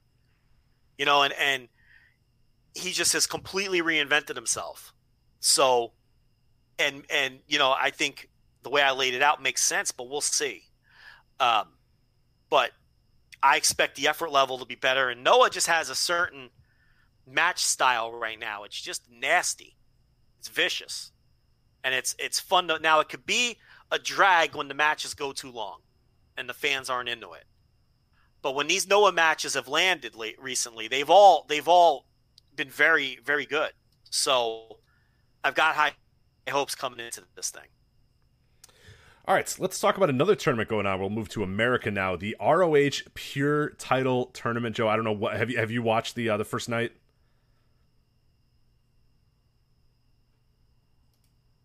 Yeah, I did. I watched it today. Okay, so ROH Pure Title Tournament. This fucking rocks so much. First, before we talk about what actually happened on that first night, let's talk about the rules. They gave us rules immediately. If for people that did not watch it, it is free on ROHWrestling.com. It's free on Fight. There's many other methods to watch this, and I think no excuses. Watch this. It's like 50 minutes. You hit play, you get 50 minutes of solid either action or great videos, profile pieces. We'll talk about those here in a sec. But we start out, we get Quinn McKay. Every episode of ROH TV is free on Fight. You just click and play. Yeah. I don't know if a lot of people know that. I don't think they do, and I don't think Ring of Honor does a great job of telling you that either. They're also up on ROHWrestling.com too. You just go to ROHWrestling.com / I think it's like latest TV show, and it like pops up right away, and you're like, oh okay, like because it's a mess to figure out if it's going to show up on your like sometimes I get it like a quarter of the time on some weird channel that almost barely exists on my network. So my DVR has stopped picking it up. I mean, it hasn't recorded it since July, so. But it's very easy to watch in these other places. So give me a rule, and I will quickly react to it. Very similar to the old Pure rules, but a little different. Yeah. Too. Oh, there's one rule. Oh, Joe, this one rule felt like it was for us. That lizard man, yes. Who has been in our DMs before, in character, which is the best part about it. He finally gave that up, though. Like, oh, that's right, he did. Yeah, but he would be like, hiss, ska, da, da. We're like, what are you asking? Like, and he'd be like, oh yeah, here's the story. Yeah, hiss. I'm like, okay, thank you.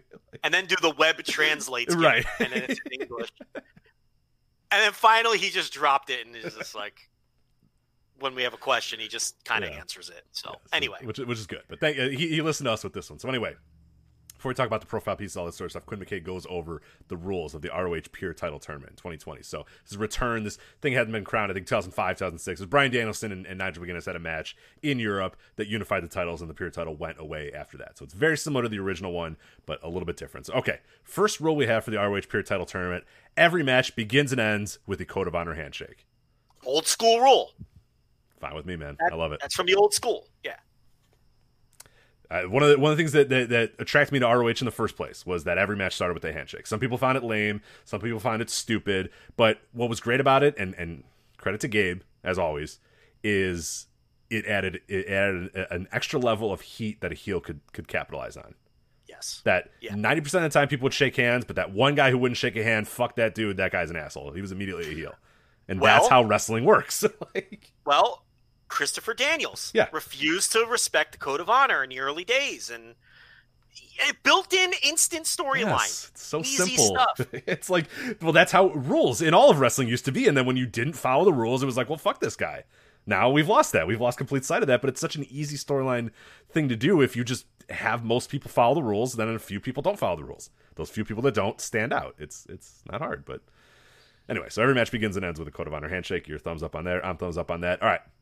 That's where it gets a little complicated. I know you weren't a huge fan of the original ROH Pure, and I kind of agree with you in one respect, but we'll talk about this one.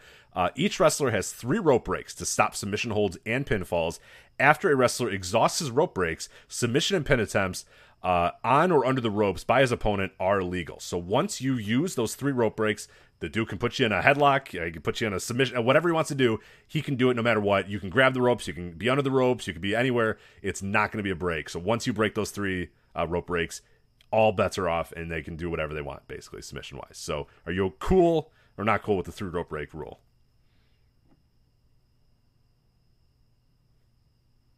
No, yeah, that's the old school pure rules. I think you can tell an interesting story in the match if you utilize that rule correctly and wisely. So sometimes it doesn't factor into the match. Other times the wrestlers incorporate it. Like we saw with Jay Lethal in his match that we're going to talk about right there on the first night against, who did he wrestle? Dalton Castle. Yeah. Out of instinct, he grabbed for a rope break in the first minute of the match, and you could see that he regretted it. And Dalton Castle was like mocking him. Because he was like, oh, man, I burned one of my rope breaks on a hold that never would have tapped me out because I just lost my head. And even the commentators were talking about that. Yeah, so. and you can utilize it the way that Wheeler Yuta and Gresham utilized it too, where Yuta was like, I'm just going to use this right away because, like, if Gresham, if I try to stay in this hold, I'm against Jonathan Gresham. He could tap my ass out in 2 seconds. So it's like, no, let me get to the ropes and let me break it. That's a wise use of it. Is, hey, like, it's similar to in an Iron Man match or whatever. Like, hey, look, just I'll take the fall here because I don't want to, or I'll tap out to this submission early in the match because, or the best 2 out of 3 falls concept too. Where like I'll take the fall here because if I sit in this lock for 10 minutes or whatever, my knee's gonna be ravaged or whatever. So it's like, tap out, grab the rope, whatever. It's okay. So a lot of ways that you can use it. And you're absolutely right. The problem with the ROH Pure is that some people were good at the style and some people were bad at the style. The people that were good at the style, it was awesome. They told the story well. The 3 rope breaks all played a part. And then there were some guys that just went in there and had like normal ass matches. And it was like, oh, well, that, you can just have a normal ass match without these rules. But no, the ones that were good utilize these rules properly. So you're Bryan Danielson types, which is not a surprise because he's great at everything he does. So, well, then Nigel McGuinness would cheat in these matches for heat. Yes, exactly. Which you're not going to be able to do this time around. No. Yeah, we'll talk about that in a sec. So, closed fist punches to the face are not permitted. Only open hand slaps or chops to the face are allowed. Punches to other parts of the body are permitted, excluding low blows. The first use of a closed fist will get a warning. The second will get a disqualification. Yeah, so I can totally see somebody at some point in the tournament punching someone in the face behind the referee's back. Yeah, Silas Young is 100% punching Fred Yehi in the face with the referee's back turned, for sure. And it being the turning point of a match, yeah. So there's interesting ways.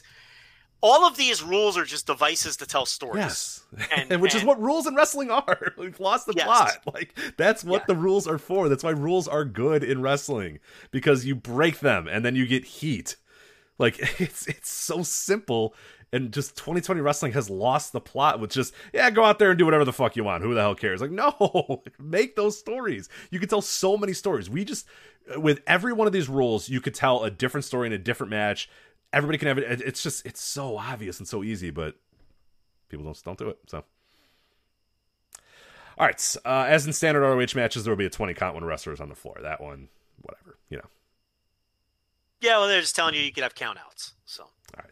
And Lizard Man, listen to us with this one. Outside interference will result in automatic termination from the roster for the wrestler that interferes. You run out, you're fucking on the street, pal. Get out of here.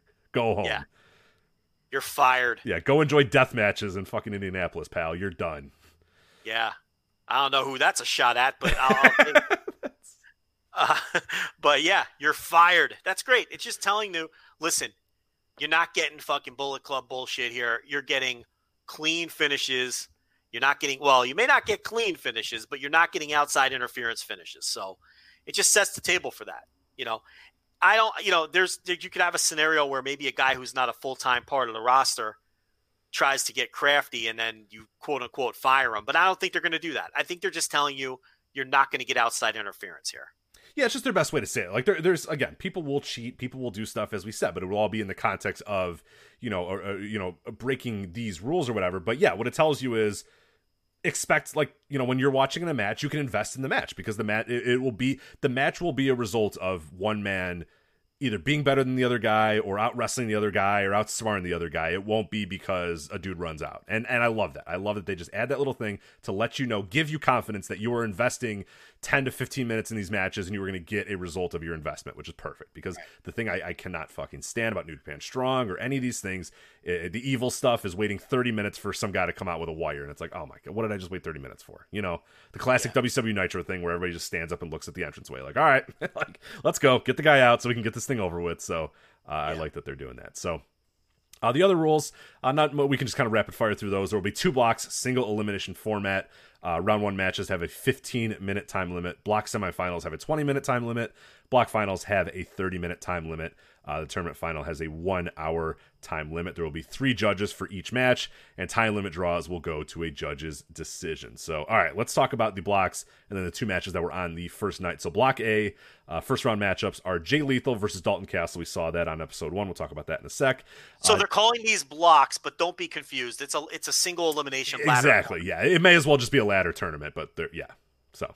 For whatever reason, they're using the verbiage of blocks. I don't know why. Yeah, there's no need to, but that's fine if they want to. So, Jay Lethal versus Dalton Castle, David Finlay versus Rocky Romero, Fred Yehai versus Silas Young, Tracy Williams versus Rust Taylor, who people have seen from New Japan Strong.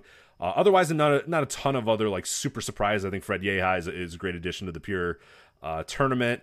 Finlay comes in also from New Japan Pro Wrestling. Rocky Romero also from New Japan. It's basically just available guys. Guys are in this country. Good wrestlers that are in this country and available. And that's essentially what you're filling out the A block with. But let's talk about Jay Lethal versus Dalton Castle first. That was on episode 1. What'd you think of this match? And most importantly, what'd you think of the profile pieces before the matches? I think those are going to be the standouts of this show, because from the moment you start this tournament, Quinn McKay goes over the rules, and then you go into promo packages. Jay Lethal talking about how he wanted the pure title. He's trying to get back to where he was when he first came into the company. Yeah, he's done a bunch of stuff, but he wanted that title. He's got that title on his mind. He's always been thinking about that title. And then I thought, so far, my favorite piece that they've told so far was Dalton Castle being like, yeah, I'm flamboyant. Yeah, I got all this, but I'm a goddamn good wrestler. I was a fucking champion in high school, a champion in college. I'll beat your ass. Like, God, I love that. A champion at beach wrestling. I never heard of beach wrestling before. I will not lie that I Googled beach wrestling immediately afterwards. And then he said, oh, by the way, I'm also a former world champion. Yeah. So I'm really great at this, And then there was not a lockup on this show until 22 minutes into the hour. So the explanation of the rules, the personality profiles, I mean, this just felt so different than every other kind of pro wrestling that's out there. And look, you can't do this on Wednesday nights if you're AEW or NXT, because this stuff, unfortunately, channel changers. And we know that because they've shown us that data. And anytime there's not a match going on, people are flipping over to check the other show. So it's like, but ROH can get away with doing this. They're not going head-to-head with anybody. Their show is on demand. And, God, this was a refreshing breath of fresh air for a pro wrestling presentation. I don't want all my pro wrestling to be like this. Rich, I think that's where people get us wrong. I don't want all of my pro wrestling to be like this. But it's nice that there is some that is like this.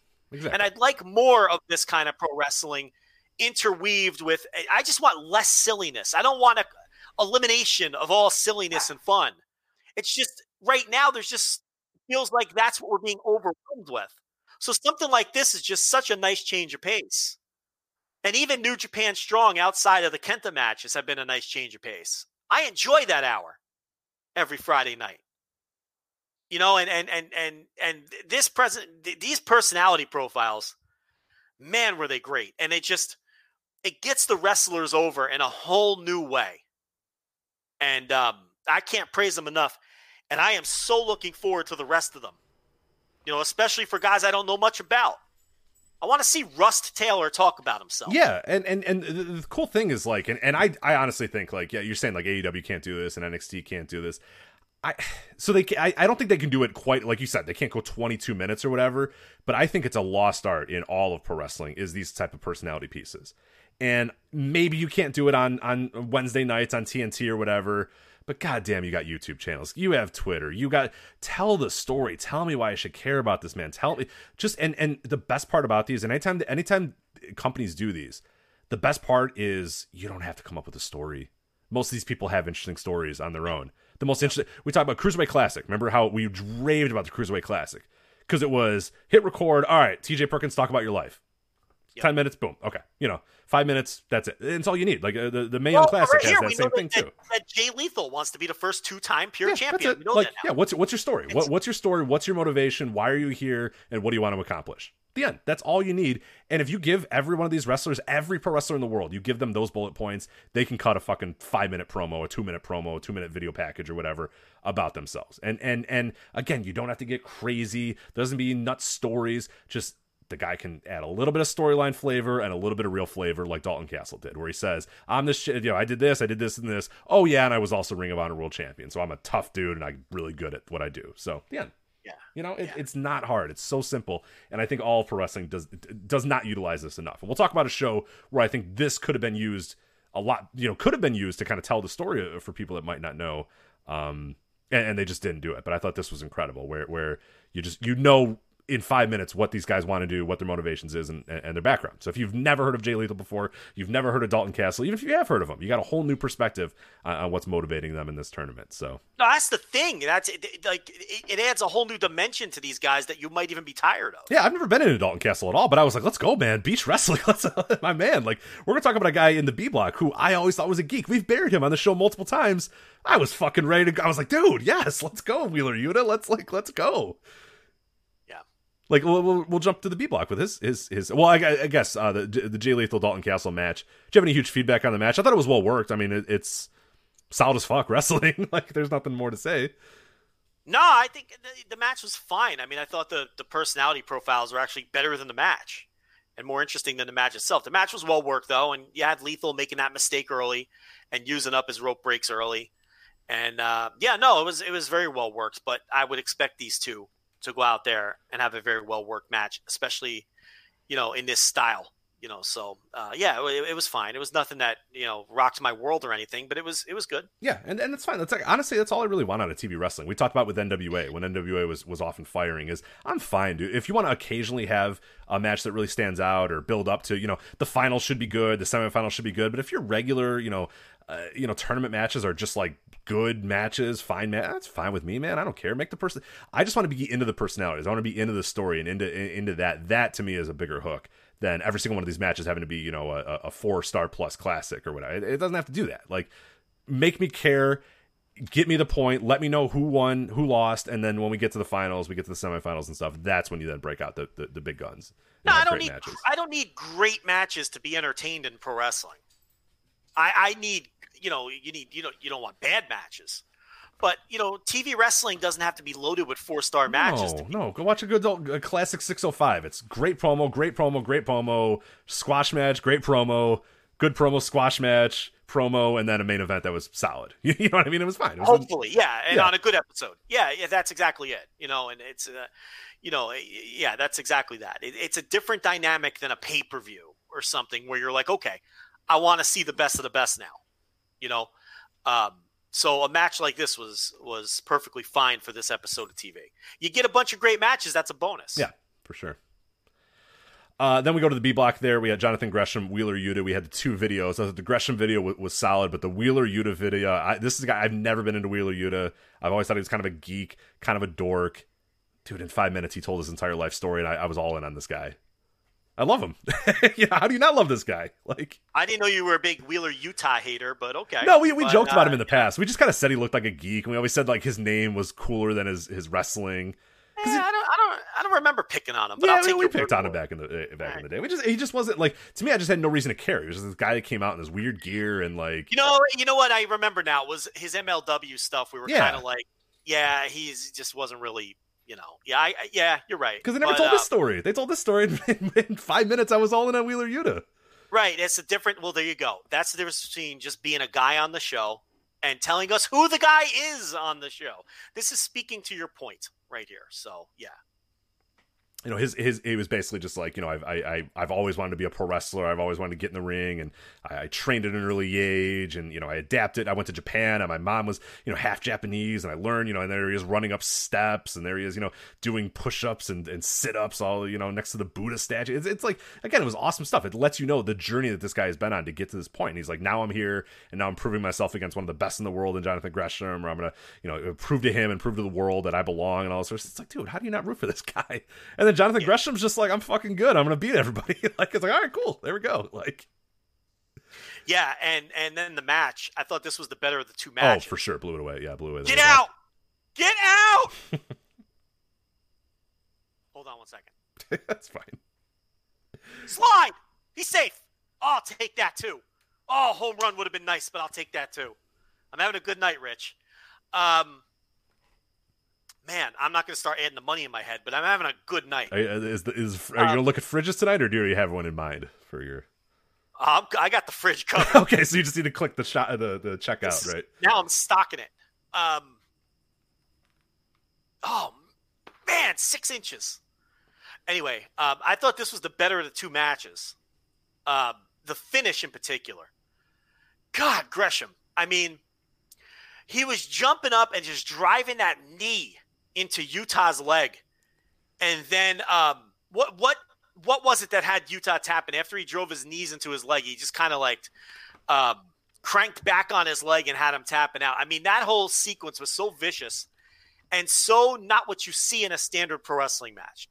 They clearly worked the whole match to that style and then worked the finish to the style. And I never saw anybody do what Gresham did in the closing moments of that match, where he was just doing those knee drops to the leg, and then Utah just couldn't take the pain. I want to say, and so people can correct me if I'm wrong, I think Utah tapped just from Gresham throwing his knee into the fucking mat 20 times in a row. I think he was just like, I'm done. Like, just, that's what it was. I don't know if he ever cranked it in. I don't know if he actually ever put a submission on. I think he just fucking slammed his knee in the ground for 10 times. Yeah. I thought of it. He was driving the knee into the legs. Then he was picking up the leg and just driving it into the mat. Right. I thought he tapped from that. That's why I couldn't think of the submission, because there wasn't one. Yeah. He was picking up the man's leg and just driving the knee into the mat until Utah was just tapping out frantically. Holy shit, did that finish rule? Yeah. Good God, that ruled. Did you even notice that there weren't any fans? I was gonna say. This is gonna sound crazy. I heard a crowd when Gresham was throwing him down. I swore I heard a crowd. Rich, this is going to sound nuts. I almost think it helps. For this style of wrestling. It's like a little dojo pro, like dojo wrestling type thing, where we're just guys in here and we're just going to grapple and figure out who the better grappler is. It makes sense that they would just show up at a gym and fight one another. Yeah, it almost adds to the ambiance of it all. You know, I'm not going to go as far as to say I'd rather not have the fans. I'd obviously rather have the fans there. But there's almost an element to it where it's just these guys showing up to a fucking gym to have this tournament with no bullshit and figure out who the best wrestler is. Yeah, and they don't have to be showy. They don't have to look to a crowd. Yeah. They get in the ring, they put their gear away, and they look at the other guy, the bell rings, and they fight, you know? Yeah. Dalton Castle didn't have boys with him. He wasn't strutting around like a peacock. You know what I mean? It was like the stripped down environment almost it works for this. You know, so I'll frame it this way. For all of the empty arena wrestling I've seen, it worked the best for this. I'll say that. It was less of a It was less of a what's the word I'm looking for? Detractor for this than it has been for any of the other empty arena wrestling I've seen. Sure. So that's that. So as we said, other ones, we're going to get David Finlay, Rocky Romero. I think the Rocky Romero profile piece is out. I think you can watch that one right now. It is predictably great as well, because Rocky Romero again. How about what we talked about last week? We're getting Delirious versus Matt Sydal in a St. Louis independent wrestling. Yeah, I'm very curious how the video packages for that one is going to go. That one, we'll see. I think I could see Sydal's. I have no idea what Delirious's promo package is going to be like, but. Maybe strips it off a little bit and just says, like, look, I can fight too. Or I don't know. I'm very curious how it goes. I don't know if it was in our Discord or on Twitter, but it definitely wasn't my thought, so I don't want to take credit for it. But unfortunately, I can't credit because I don't remember who said it. You think Delirious has taken the spot of Party Marty here? I think so. Think Party Marty would have been in this thing? I think so. I think so too. Yeah, I don't think. Yeah. I don't think Lizard Man was was a choice for the ROH Pure title tournament. Yeah. And I think when noted rule follower Delirious. Yeah, I think when Party Marty tiptoed his way out of the spotlight here, that I think then maybe they figured out, well, if Delirious is going to take his place, let's stick him in there with Seidel. Little history. Delirious is sneaky in that way. Remember every year he'd wrestle Gato in Corrigan Hall? Yes. Sort of as a wink. Yeah. Little wink, wink, nudge, nudge. We're the Booker men, and we're going to wrestle each other. That's kind of what this is. You know, I'm going to get in there with a guy I came up with. I've wrestled him a million times in front of no fans. So why not wrestle him in front of no fans in this tournament? And, you know, but I find it hard to believe he would have been an original pick. No, I think he was there, and they decided, all right, well, Lizard Man, you're up. So, and I guess they didn't want to, you know, because they have alternates as well if somebody, you know, gets hurt or gets COVID or something like that. I'm glad you brought that up. That's the other thing. They're like, if anyone drops out for any reason, there's no bias. We've got alternates. Yeah, you still got to fight. You're not getting through without a fight. So they got guys at the ready to step in for this thing too. So yeah, I'm into it. It's something else to watch. The production was great. The production value of itself was awesome too, and we'll talk about that with a few other shows as well. But I thought, the video quality was good. The sound quality was good. Everything was good. It was just like, it looked like a professional operation. It looked like, it was in a decent sized arena that was lit well. It's just like, it's people are getting it. People are unfortunately understanding how to do, empty arena wrestling. I hope for not much longer, but they're getting it. So it's cool. Yeah. All right, so then two more shows we're going to talk about here. We got about a half an hour left. Where do you want to start? We got RevPro and we got United Wrestling Network's Primetime Live, baby. I had to mute you. I was coughing. Let's do RevPro Epic Encounters too.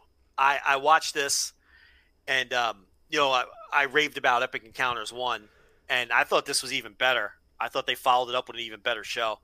I had 3 notebook matches on this show, and I know you only saw about half of it. But what 3 matches did you watch? You said you watched 3 matches. So I watched the final 3. I watched Ospreay versus Nguyen, the Priestley Hater, the women's tag, and then the unification main event. So, okay, so the best match on the show is Mark Haskins versus JJ. I heard that. Yeah, I heard that after I watched, so I will have to go back and check that out. I was blown away by how great this was. I had never seen JJ Gale before. And Haskins is a guy who he was really coming on before Ring of Honor shut down. I was really enjoying a lot of his work, and he's not a guy that I particularly had any fondness for previously. I thought he was, an okay wrestler when I'd see him now and then, but he really was coming on strong in ROH. And my God, and I'm going to give him the credit because he's the veteran, but he carried this Gale kid to a fucking awesome match. I went 4 1/4 on this match. And I was flirting with 4.5, but I didn't have the guts to do it. Just constant action, 13 minutes that felt like 6 minutes. One of those kind of matches. Constant action. I don't want to give away too much of it since you didn't see it. But what a tremendous match that was. And this show just got off to a great start right off the bat. The one thing I will say, you mentioned production values. That's not the case here. This is like, okay, I should no. I will say, on a different scale, I think they do an incredible job. They because it's not that hard. You get a fucking light, you get a camera that was made this decade, you get a few curtains, and you're ready to go. Here's my problem. Why is it so fucking smoky in that room? That's just Brit Rest style, baby. I can't tell you why. The Brit Rest companies love smoke. I don't know why. Riptide loves smoke. RevPro loves smoke. Progress used to love smoke. I enjoy it to an extent, but it is very smoky in that building. So. Yeah, that's my one issue. Like, the production's fine on this, but it's like this room is just like full of fucking smoke. Like they're setting off, like guys are coming out the pyro, but that's not the case. It's just filled with smoke. But that's my only issue with that, because I don't want to bury it, because the production itself is okay. The graphics and the all of that, I don't have a problem with. But off we go. This show, from the awesome opener right through the main event, I thought every match was either good or better. And this was one of the best no-crowd shows I've seen in the entire COVID era. Because these are no-crowd shows. They taped them all in bulk. Who knows when. We talked about that last time. I don't need to get into that again. Holy shit did this show rule. And they're going to keep getting my money as long as these shows are this good. Oh, yeah. Every match matters. Every result matters. Every pin matters. Every move matters. It's like, yeah, they're building up so many matches. Will Ospreay already has 2 matches in the future ready to go. After this, he talked about it after he beat Newman.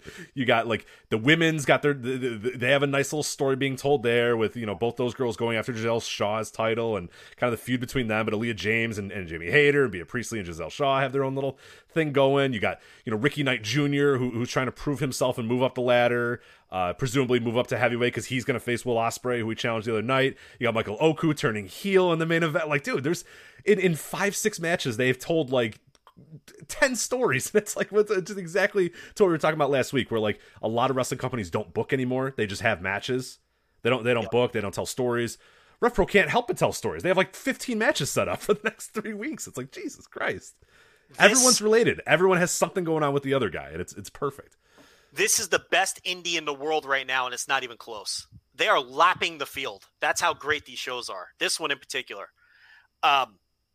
Everything, Rich, the stuff you didn't watch. Brendan White and Kenneth Halfpenny.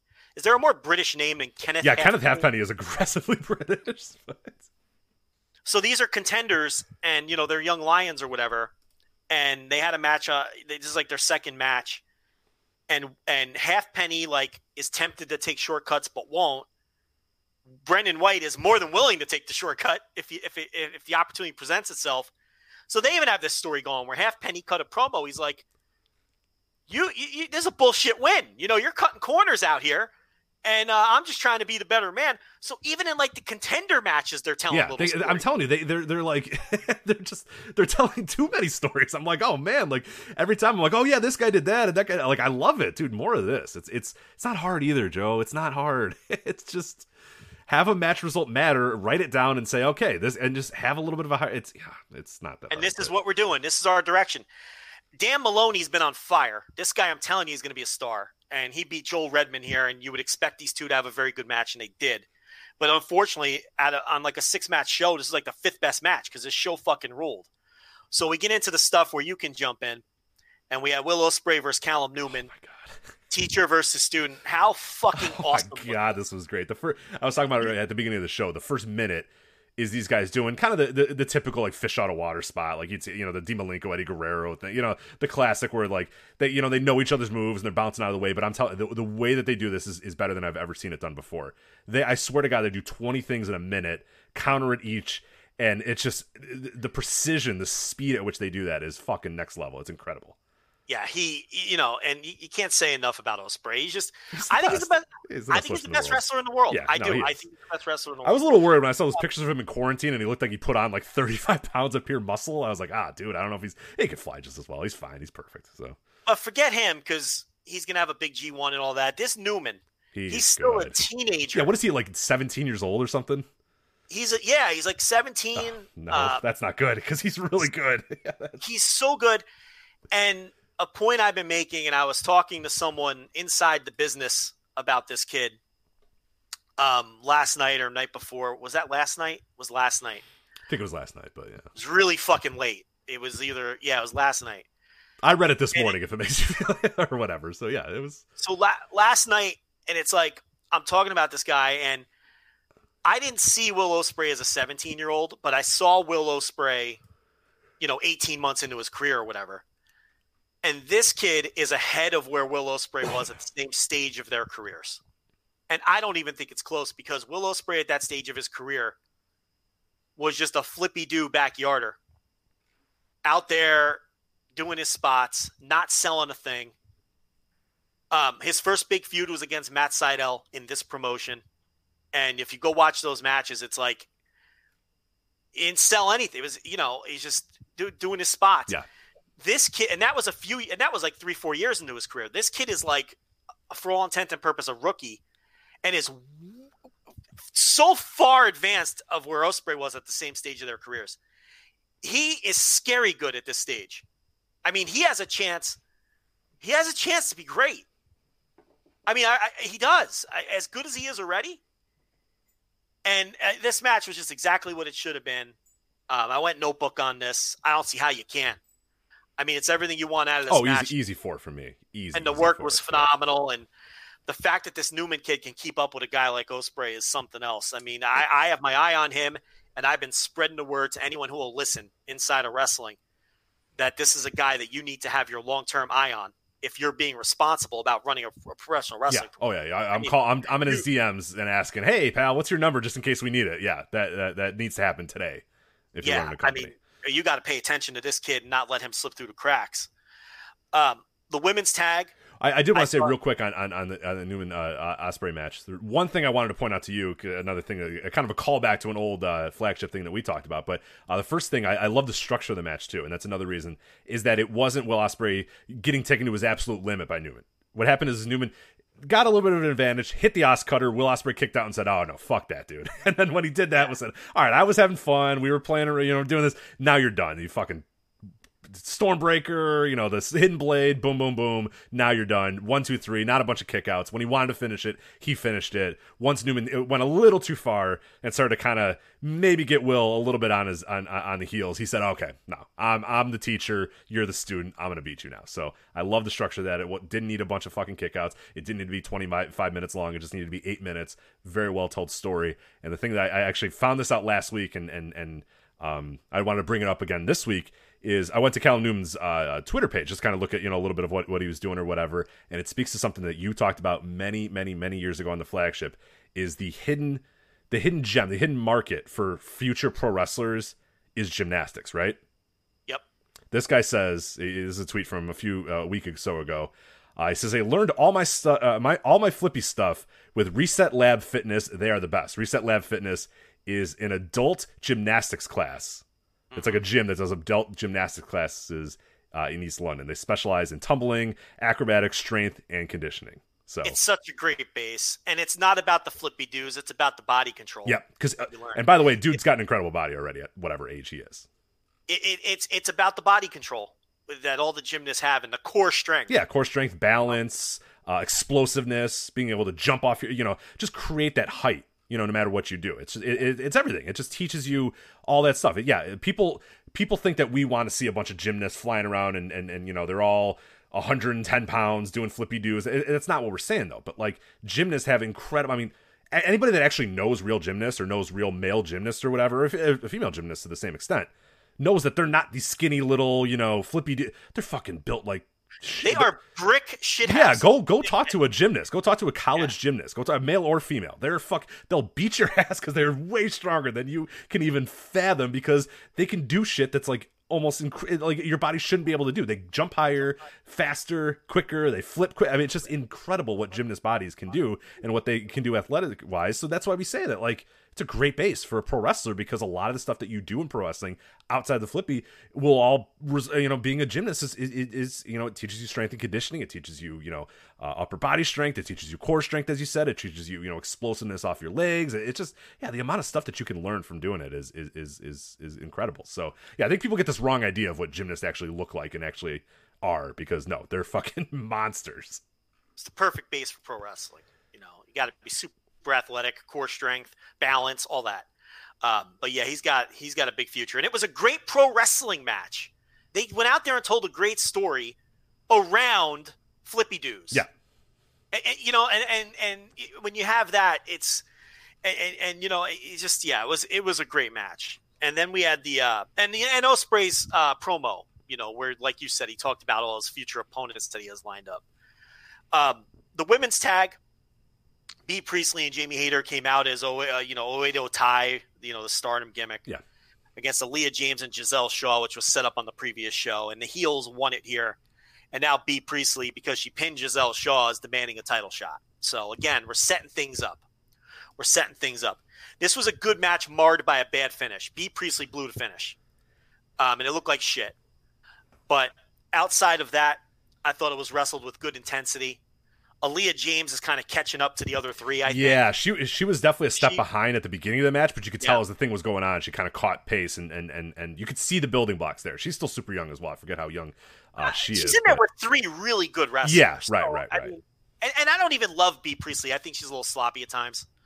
I think the other two are maybe a bit. Well, Hayter is for sure. I think Hayter is phenomenal.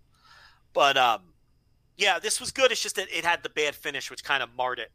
They had a good idea with the finish, because what the idea was going to be is that Aaliyah James would get, taken out of the match, and then Giselle Shaw would take a pinfall, not because she, isn't a deserving, the assumption is that she probably could have won had James been there, but the fact that she was 2-on-1, she just got overwhelmed by Bea Priestley and Hayter, and that's how she lost, which is a great way to build up for the future title. Again, it's not that hard. Wrestling is so easy, but now we have a future title with Bea Priestley going for Giselle Shaw's title, so. Yeah. And then we had our main event, which was the unification match with the RevPro Cruiserweight title and the Speed King title that Ricky Knight Jr. came in with.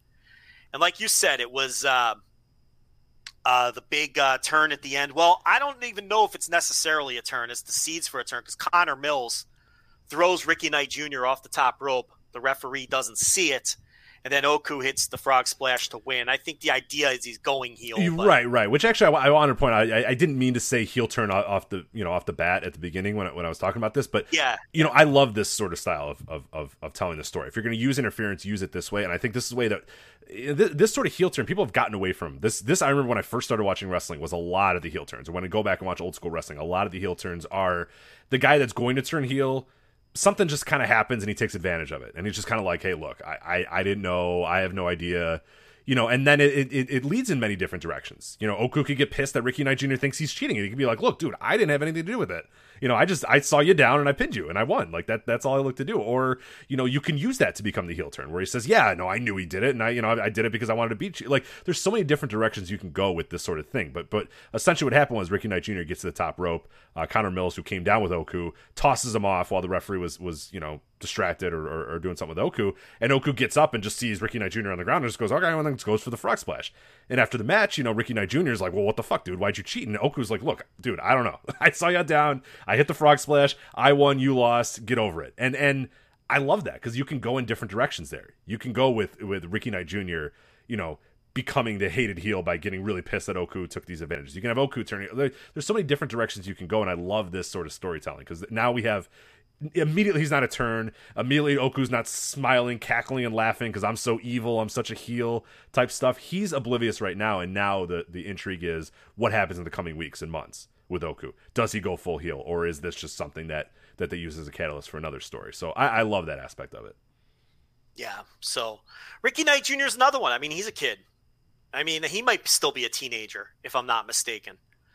And he's great too. Oh, I thought okay, not to be mean to anybody. I thought he blew away Oku in this match. Oh, okay. No, you're not wrong. Here's the thing with Oku.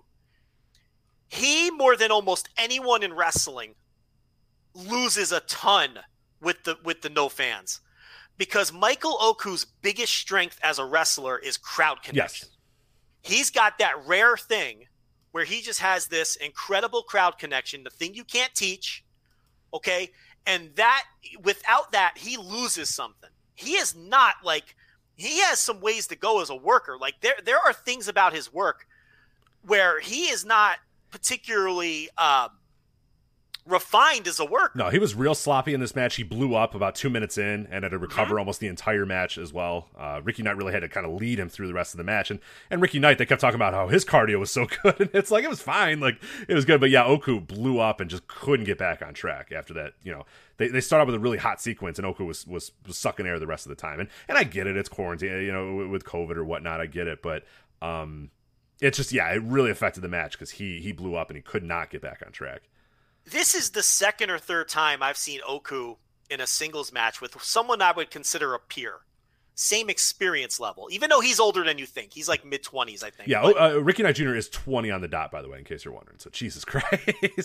Actually, it's good we got all these fucking assholes out of the Brit Rest scene. We got some good youngsters coming up here, God, some of the people on this show, I mean, they're so good. But this is the second or third time I've seen him in a match with people I would call his peers from an experience level, where the other wrestler was clearly better than him from a mechanical standpoint. I thought Ricky Knight Jr. blew him away in this match. He was fantastic. Sounds like you agree. And I saw him have a match against Scotty Davis last year, another guy who's like 18 or 19 or whatever, same experience level. Same thing. Davis just was clearly the better wrestler. But Oku has the crowd connection that these guys don't have yet. Right. And I don't mean to dog Oku at all. I think he's got a solid prospect for sure. Oh, he's a great prospect. Yeah. Listen, he's a must-book guy in that scene. It's like, because there's an undeniable crowd connection there. And don't get me wrong, he's pretty good. But his weaknesses become glaring when look, you're talking about guys like, RKJ and Scotty Davis, and these guys are like prodigies. So, but so he's you're comparing him to like guys that are like fucking great, but it is what it is, but it's like, I don't think he's completely outclassed though. It's not like he doesn't belong in the same ring, but he was clearly not the worker in this match that RKJ was. RKJ is one of the fasting rising stars this year. I mean, pre-COVID, he was starting to break out in RevPro. He had that great match against I got my notebook right in front of me. In what was that match in? I could probably. I'm at his cage match if you need. So do you remember? You remember the date? It was Robbie X in February. Oh, okay. Oh, yeah. It was the February show, which was also a great show. It had the Will Ospreay Zack Sabre Jr. match, which was High Stakes. High Stakes is the name of the show for people that are curious. Yeah. So. Oku wrestled Phantasmo on that show, and that was a great match. And that's where Oku won the title. Remember? And I think that's where Oku won the Cruiserweight title. And Ricky Knight Jr. That is indeed where he won it, yeah. And there was a Ricky Knight Jr. versus Robbie X match where I was like, this Ricky Knight Jr., I need to pay more attention to him. And, so he was coming along even before COVID. But, I enjoyed this match too, even though I agree with you. It was pretty obvious that Oku was a slight step behind him. But they botched a few things here and there, but I think ultimately the story and the match itself recovered from that a lot. I was way into it in the final few minutes and didn't care that, there was a few slip-ups at the beginning or whatever. So that it didn't matter in the end. I'm kind of disappointed they didn't tell us what's coming up on whatever's next. I assume they taped more than just these two. Last time they set up the card for this show, this time they didn't do that. So I don't know if they've announced anything on Twitter or whatnot, but I am all in on RevPro right now. Yeah. These two shows, I've just reinvigorated indie wrestling for me. I mean, I'm so into this. So hopefully they can stay on a roll and keep this going. Now, if you don't want to pay the $10 for them, I was told that they do show up on the RevPro streaming service, but the first show showed up in 2 days. This show hasn't shown up yet, so you just don't know when they're going to pop up. And the streaming service, I think, is only like $7.49 a month or something. I think, yeah, somewhere around there. I forget exactly, but yeah. So it's actually a little cheaper than just buying these shows a la carte, but either way. But man, a hell of a fucking show. This is easily one of the best shows of the COVID era worldwide. Yeah, for sure. Yeah. I'm going to watch the rest of the matches if I can. But yeah, the final 3 matches stood out, head and shoulders above a lot of the other stuff. And I'm telling a lot of the other crap I've been watching lately. So. And I'm telling you, you didn't even see the best match. Yeah, which is nuts. This Haskins match, it's so good. It's so good. But all 3 of the matches you didn't see are worth a watch. Nice, yeah. It's awesome to watch. So we went a half an hour with just RevPro UK, and I am not upset about it. So we're right up against it. Real quick thoughts, or do you want to skip United Wrestling Network, talk about it next week, or is it even worth talking about? Yeah, we can do it in 2 minutes. It's fine. Yeah. Allegedly, it was a disaster live with the stream dropping out and everything. I watched it on demand, and it was fine. There was a couple jump cuts where it was like, okay, this is where the stream conked out. But look, it was good, solid wrestling. Right. I'm not paying $8 a week for that, but it's solid. But this is not anything I would pay for. It was good, solid wrestling. I felt bad for Aldis and Bennett. You could tell they were a little shook by the shitty circumstances of the show. Well, it looked like they were running out of time too, because everything after the time limit draw with the Tribe and the Wolves 80s, which I think went long, and I think they did a shoot time limit draw on that. I couldn't tell, but kind of seemed that way. What I think happened was they were running out of time and just rang the bell on them. Well, that's what I'm saying. I think it was a shoot time limit draw where they were just like, all right, guys, you got to get out of here. And then like Dickinson comes in and he beats a guy in 2 seconds. And then Joseph and like everything else from that point forward seemed like it was rushed like crazy once those 2 guys were in the ring and they ran out of time. So yeah, the timing was a mess. The production was a little bit of a mess. So the only match that was terrible was Dan Joseph and Levi Shapiro. That stunk. Oh, God. The main event, though, I thought they worked hard and they had a physical match and they did what they could in the time that they had. And I really felt bad for them because those guys are both pros and they deserve better. And Aldis cut a post-match promo, and you know how great of a promo he is. And his promo stunk because he was shook. You could tell that he was shook. And he was stuttering over his words, and it wasn't a good promo, and that's a guy who cuts good promos in his sleep. So it just turned out to be a mess, and it's a horrible way to come out of the gate. It's a business model that cannot work anyway. It cannot work. And they're going to need more star power to even have a chance.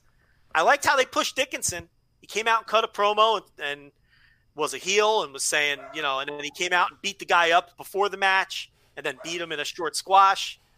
So I like the way they're presenting Dickinson, but the rest of it was just a mix of West Coast indie guys and some guys you've seen on New Japan Strong, like Jordan Clearwater. Yeah. Will Allday, who lost to Clearwater, I was given a little tip. He is a Booker T guy. He was a running back at Rice.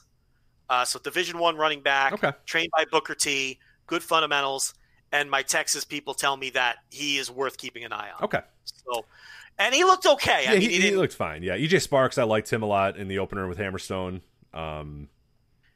Yeah, All Day looked good. Like, I think he cut the promo, and it's like he kind of sounds like a trainee. He's like, it's Will, all, you know what I mean, like day one heel promo stuff. Yeah, as a young wrestler, exactly. You got to take your lumps, and learn. They're not all going to be Ben Carter and Callum Newman. Yeah, yeah. It's so you got and to be fair, we haven't heard those guys cut promos. That's true. So, from that perspective, send them. Oh, baby, Rich, I'm telling you. Oh, man. Unbelievable. I lost my train of thought. That's fine. Yeah. One thing I was going to say about this show, and I referenced it a little bit when I talked about the Ring of Honor thing, is one of the weird things, and I want to see, I do want to see how this kind of progresses if we watch Primetime Live moving forward. If those free codes come in, I don't know if I'm paying $8 for this a week, but one thing I am noticing about the show that was a little weird to me is it felt like the continuation of Championship Wrestling from Hollywood with a few other names in there. Like, you have all the announcers, Championship Wrestling from Hollywood. A lot of the commentators are talking like we know who the Tribe and the Wolves 80s are. And the Tribe and the Wolves 80s feud. And, this is, this person that was in, and we've seen her and we've seen him and we know what he is. And I'm like, no, we don't. This is supposedly United Wrestling Network Primetime Live #1. I don't know who EJ Sparks is. I don't know who Will Allday is. I know nothing about the Tribe and the Wolves 80s. Like, tell me, show me. Don't just say, oh, well, we saw, oh man, the Tribe and the Wolves 80s, they've had a feud for. It's like it felt like your town got a network tape of World Class is now showing in your town, and you're like, what the fuck? And then you just get a tape, and it's just like, oh right, we've seen this. I mean, you're like, what the hell is going on? Like, I think they, and more importantly, needed to tell these stories. And Dickinson, they did. Dickinson was established right off the bat. Here's what this guy is. Here's his motivations. Here's what he's pissed off about. Here you go. Aldis and Mike Bennett, I think they did a good job with it. But again, it was like, who these guys are. You know their stories. You know why they're here type stuff. And I don't think they did a good job with a lot of the other people on the roster. They didn't tell the stories. And it felt like if you weren't watching Championship Wrestling from Hollywood or you didn't watch the NWA, you would have no idea. And this is a brand new company. This is night one, technically, of this company. I thought they did a pretty poor job of kind of getting you ready and getting you, experience and knowledgeable about all these guys. So I think it's like it's NWA, it's Hollywood, it's Championship Wrestling from Arizona, because like the Tribe tag team are from Championship Wrestling from Arizona. And it's just like this conglomeration of guys from different, that's why it's United Wrestling Network. It's like a collection of all three, or there may even be more promotions involved. And you're right, they assume you know who they are. I don't know. On one hand, I don't think you should talk down to the viewer and you should let them catch up. On the other hand, you're right, though, because these are not well-known commodities. They're household names. You know what I mean? Like, yeah, and it's like, Did you recognize the Hawaiian Lion? That's the guy from All Japan like 13 years ago who you may not have been watching All Japan at that time, no, but he had an All Japan run like in 2006 or 7 where he teamed with Taiyo Kia, who also obviously is from Hawaii. So that was the kind of the connection there. And he used to be ripped, like shredded. Oh, well, he's definitely not that now. I'll tell you that. So. Yeah, my boy, bad dude Tito was in that match. Yeah. Look, all these matches were pretty good. They were fine. Yeah, everything was fine on the show. And to your point, like it's not necessarily that I want them to talk down to you, but the idea was like it felt like a continuation of another show. But here's the other thing: why do I care about any of this? Right, exactly. That's what it comes down to. Like. We just talked about ROH. They made you care about it. Why do I care?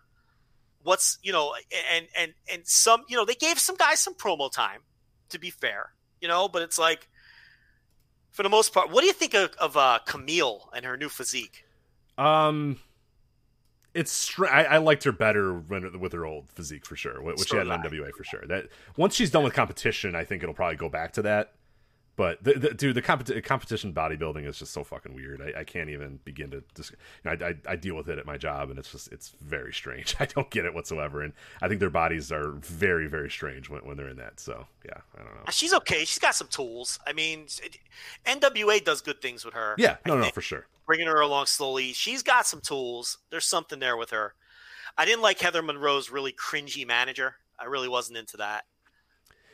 It's like you always describe championship wrestling from Hollywood. It's half like, decent prospects and then like the shindiest dude you've ever imagined in your world. Just like day one heel manager bullshit, day one babyface stuff, like just what you would see at your local indie for sure. Don't knock my man Howdy Price though. He was kind of fun, yeah. He didn't sing his song though. Well, if you got no money, don't say howdy. If you got no honeys, don't say howdy. If you got no... I don't remember how the rest goes. Howdy, hey! That's a little throwback to the old TV reviews, Rich. Howdy Price. Only the OGs will remember that. Howdy Price song. Yeah, those were dark days when you had to cover championship wrestling from Hollywood, but... Good place to end it. That is absolutely. All right, that is it for the Voice Wrestling Flagship Podcast. As we mentioned, patreon.com/Voice of Wrestling, G1 reviews, N1 reviews, Champion Carnival reviews, Retro G1s, all that stuff going on. Q&As throughout the rest of the month as well. Tons of stuff going on there at patreon.com/Voice of Wrestling. Also, voiceofwrestling.com for all of our G1 previews, reviews, all the other stuff. As we mentioned, John Carroll, incredible preview up at voiceofwrestling.com. So definitely, if you want to get ready for the G1, that is the place to go. And for Joe Lanza, I'm Rich Craich. We'll talk to you guys next time on the Voice of Wrestling Flagship Podcast. Take care.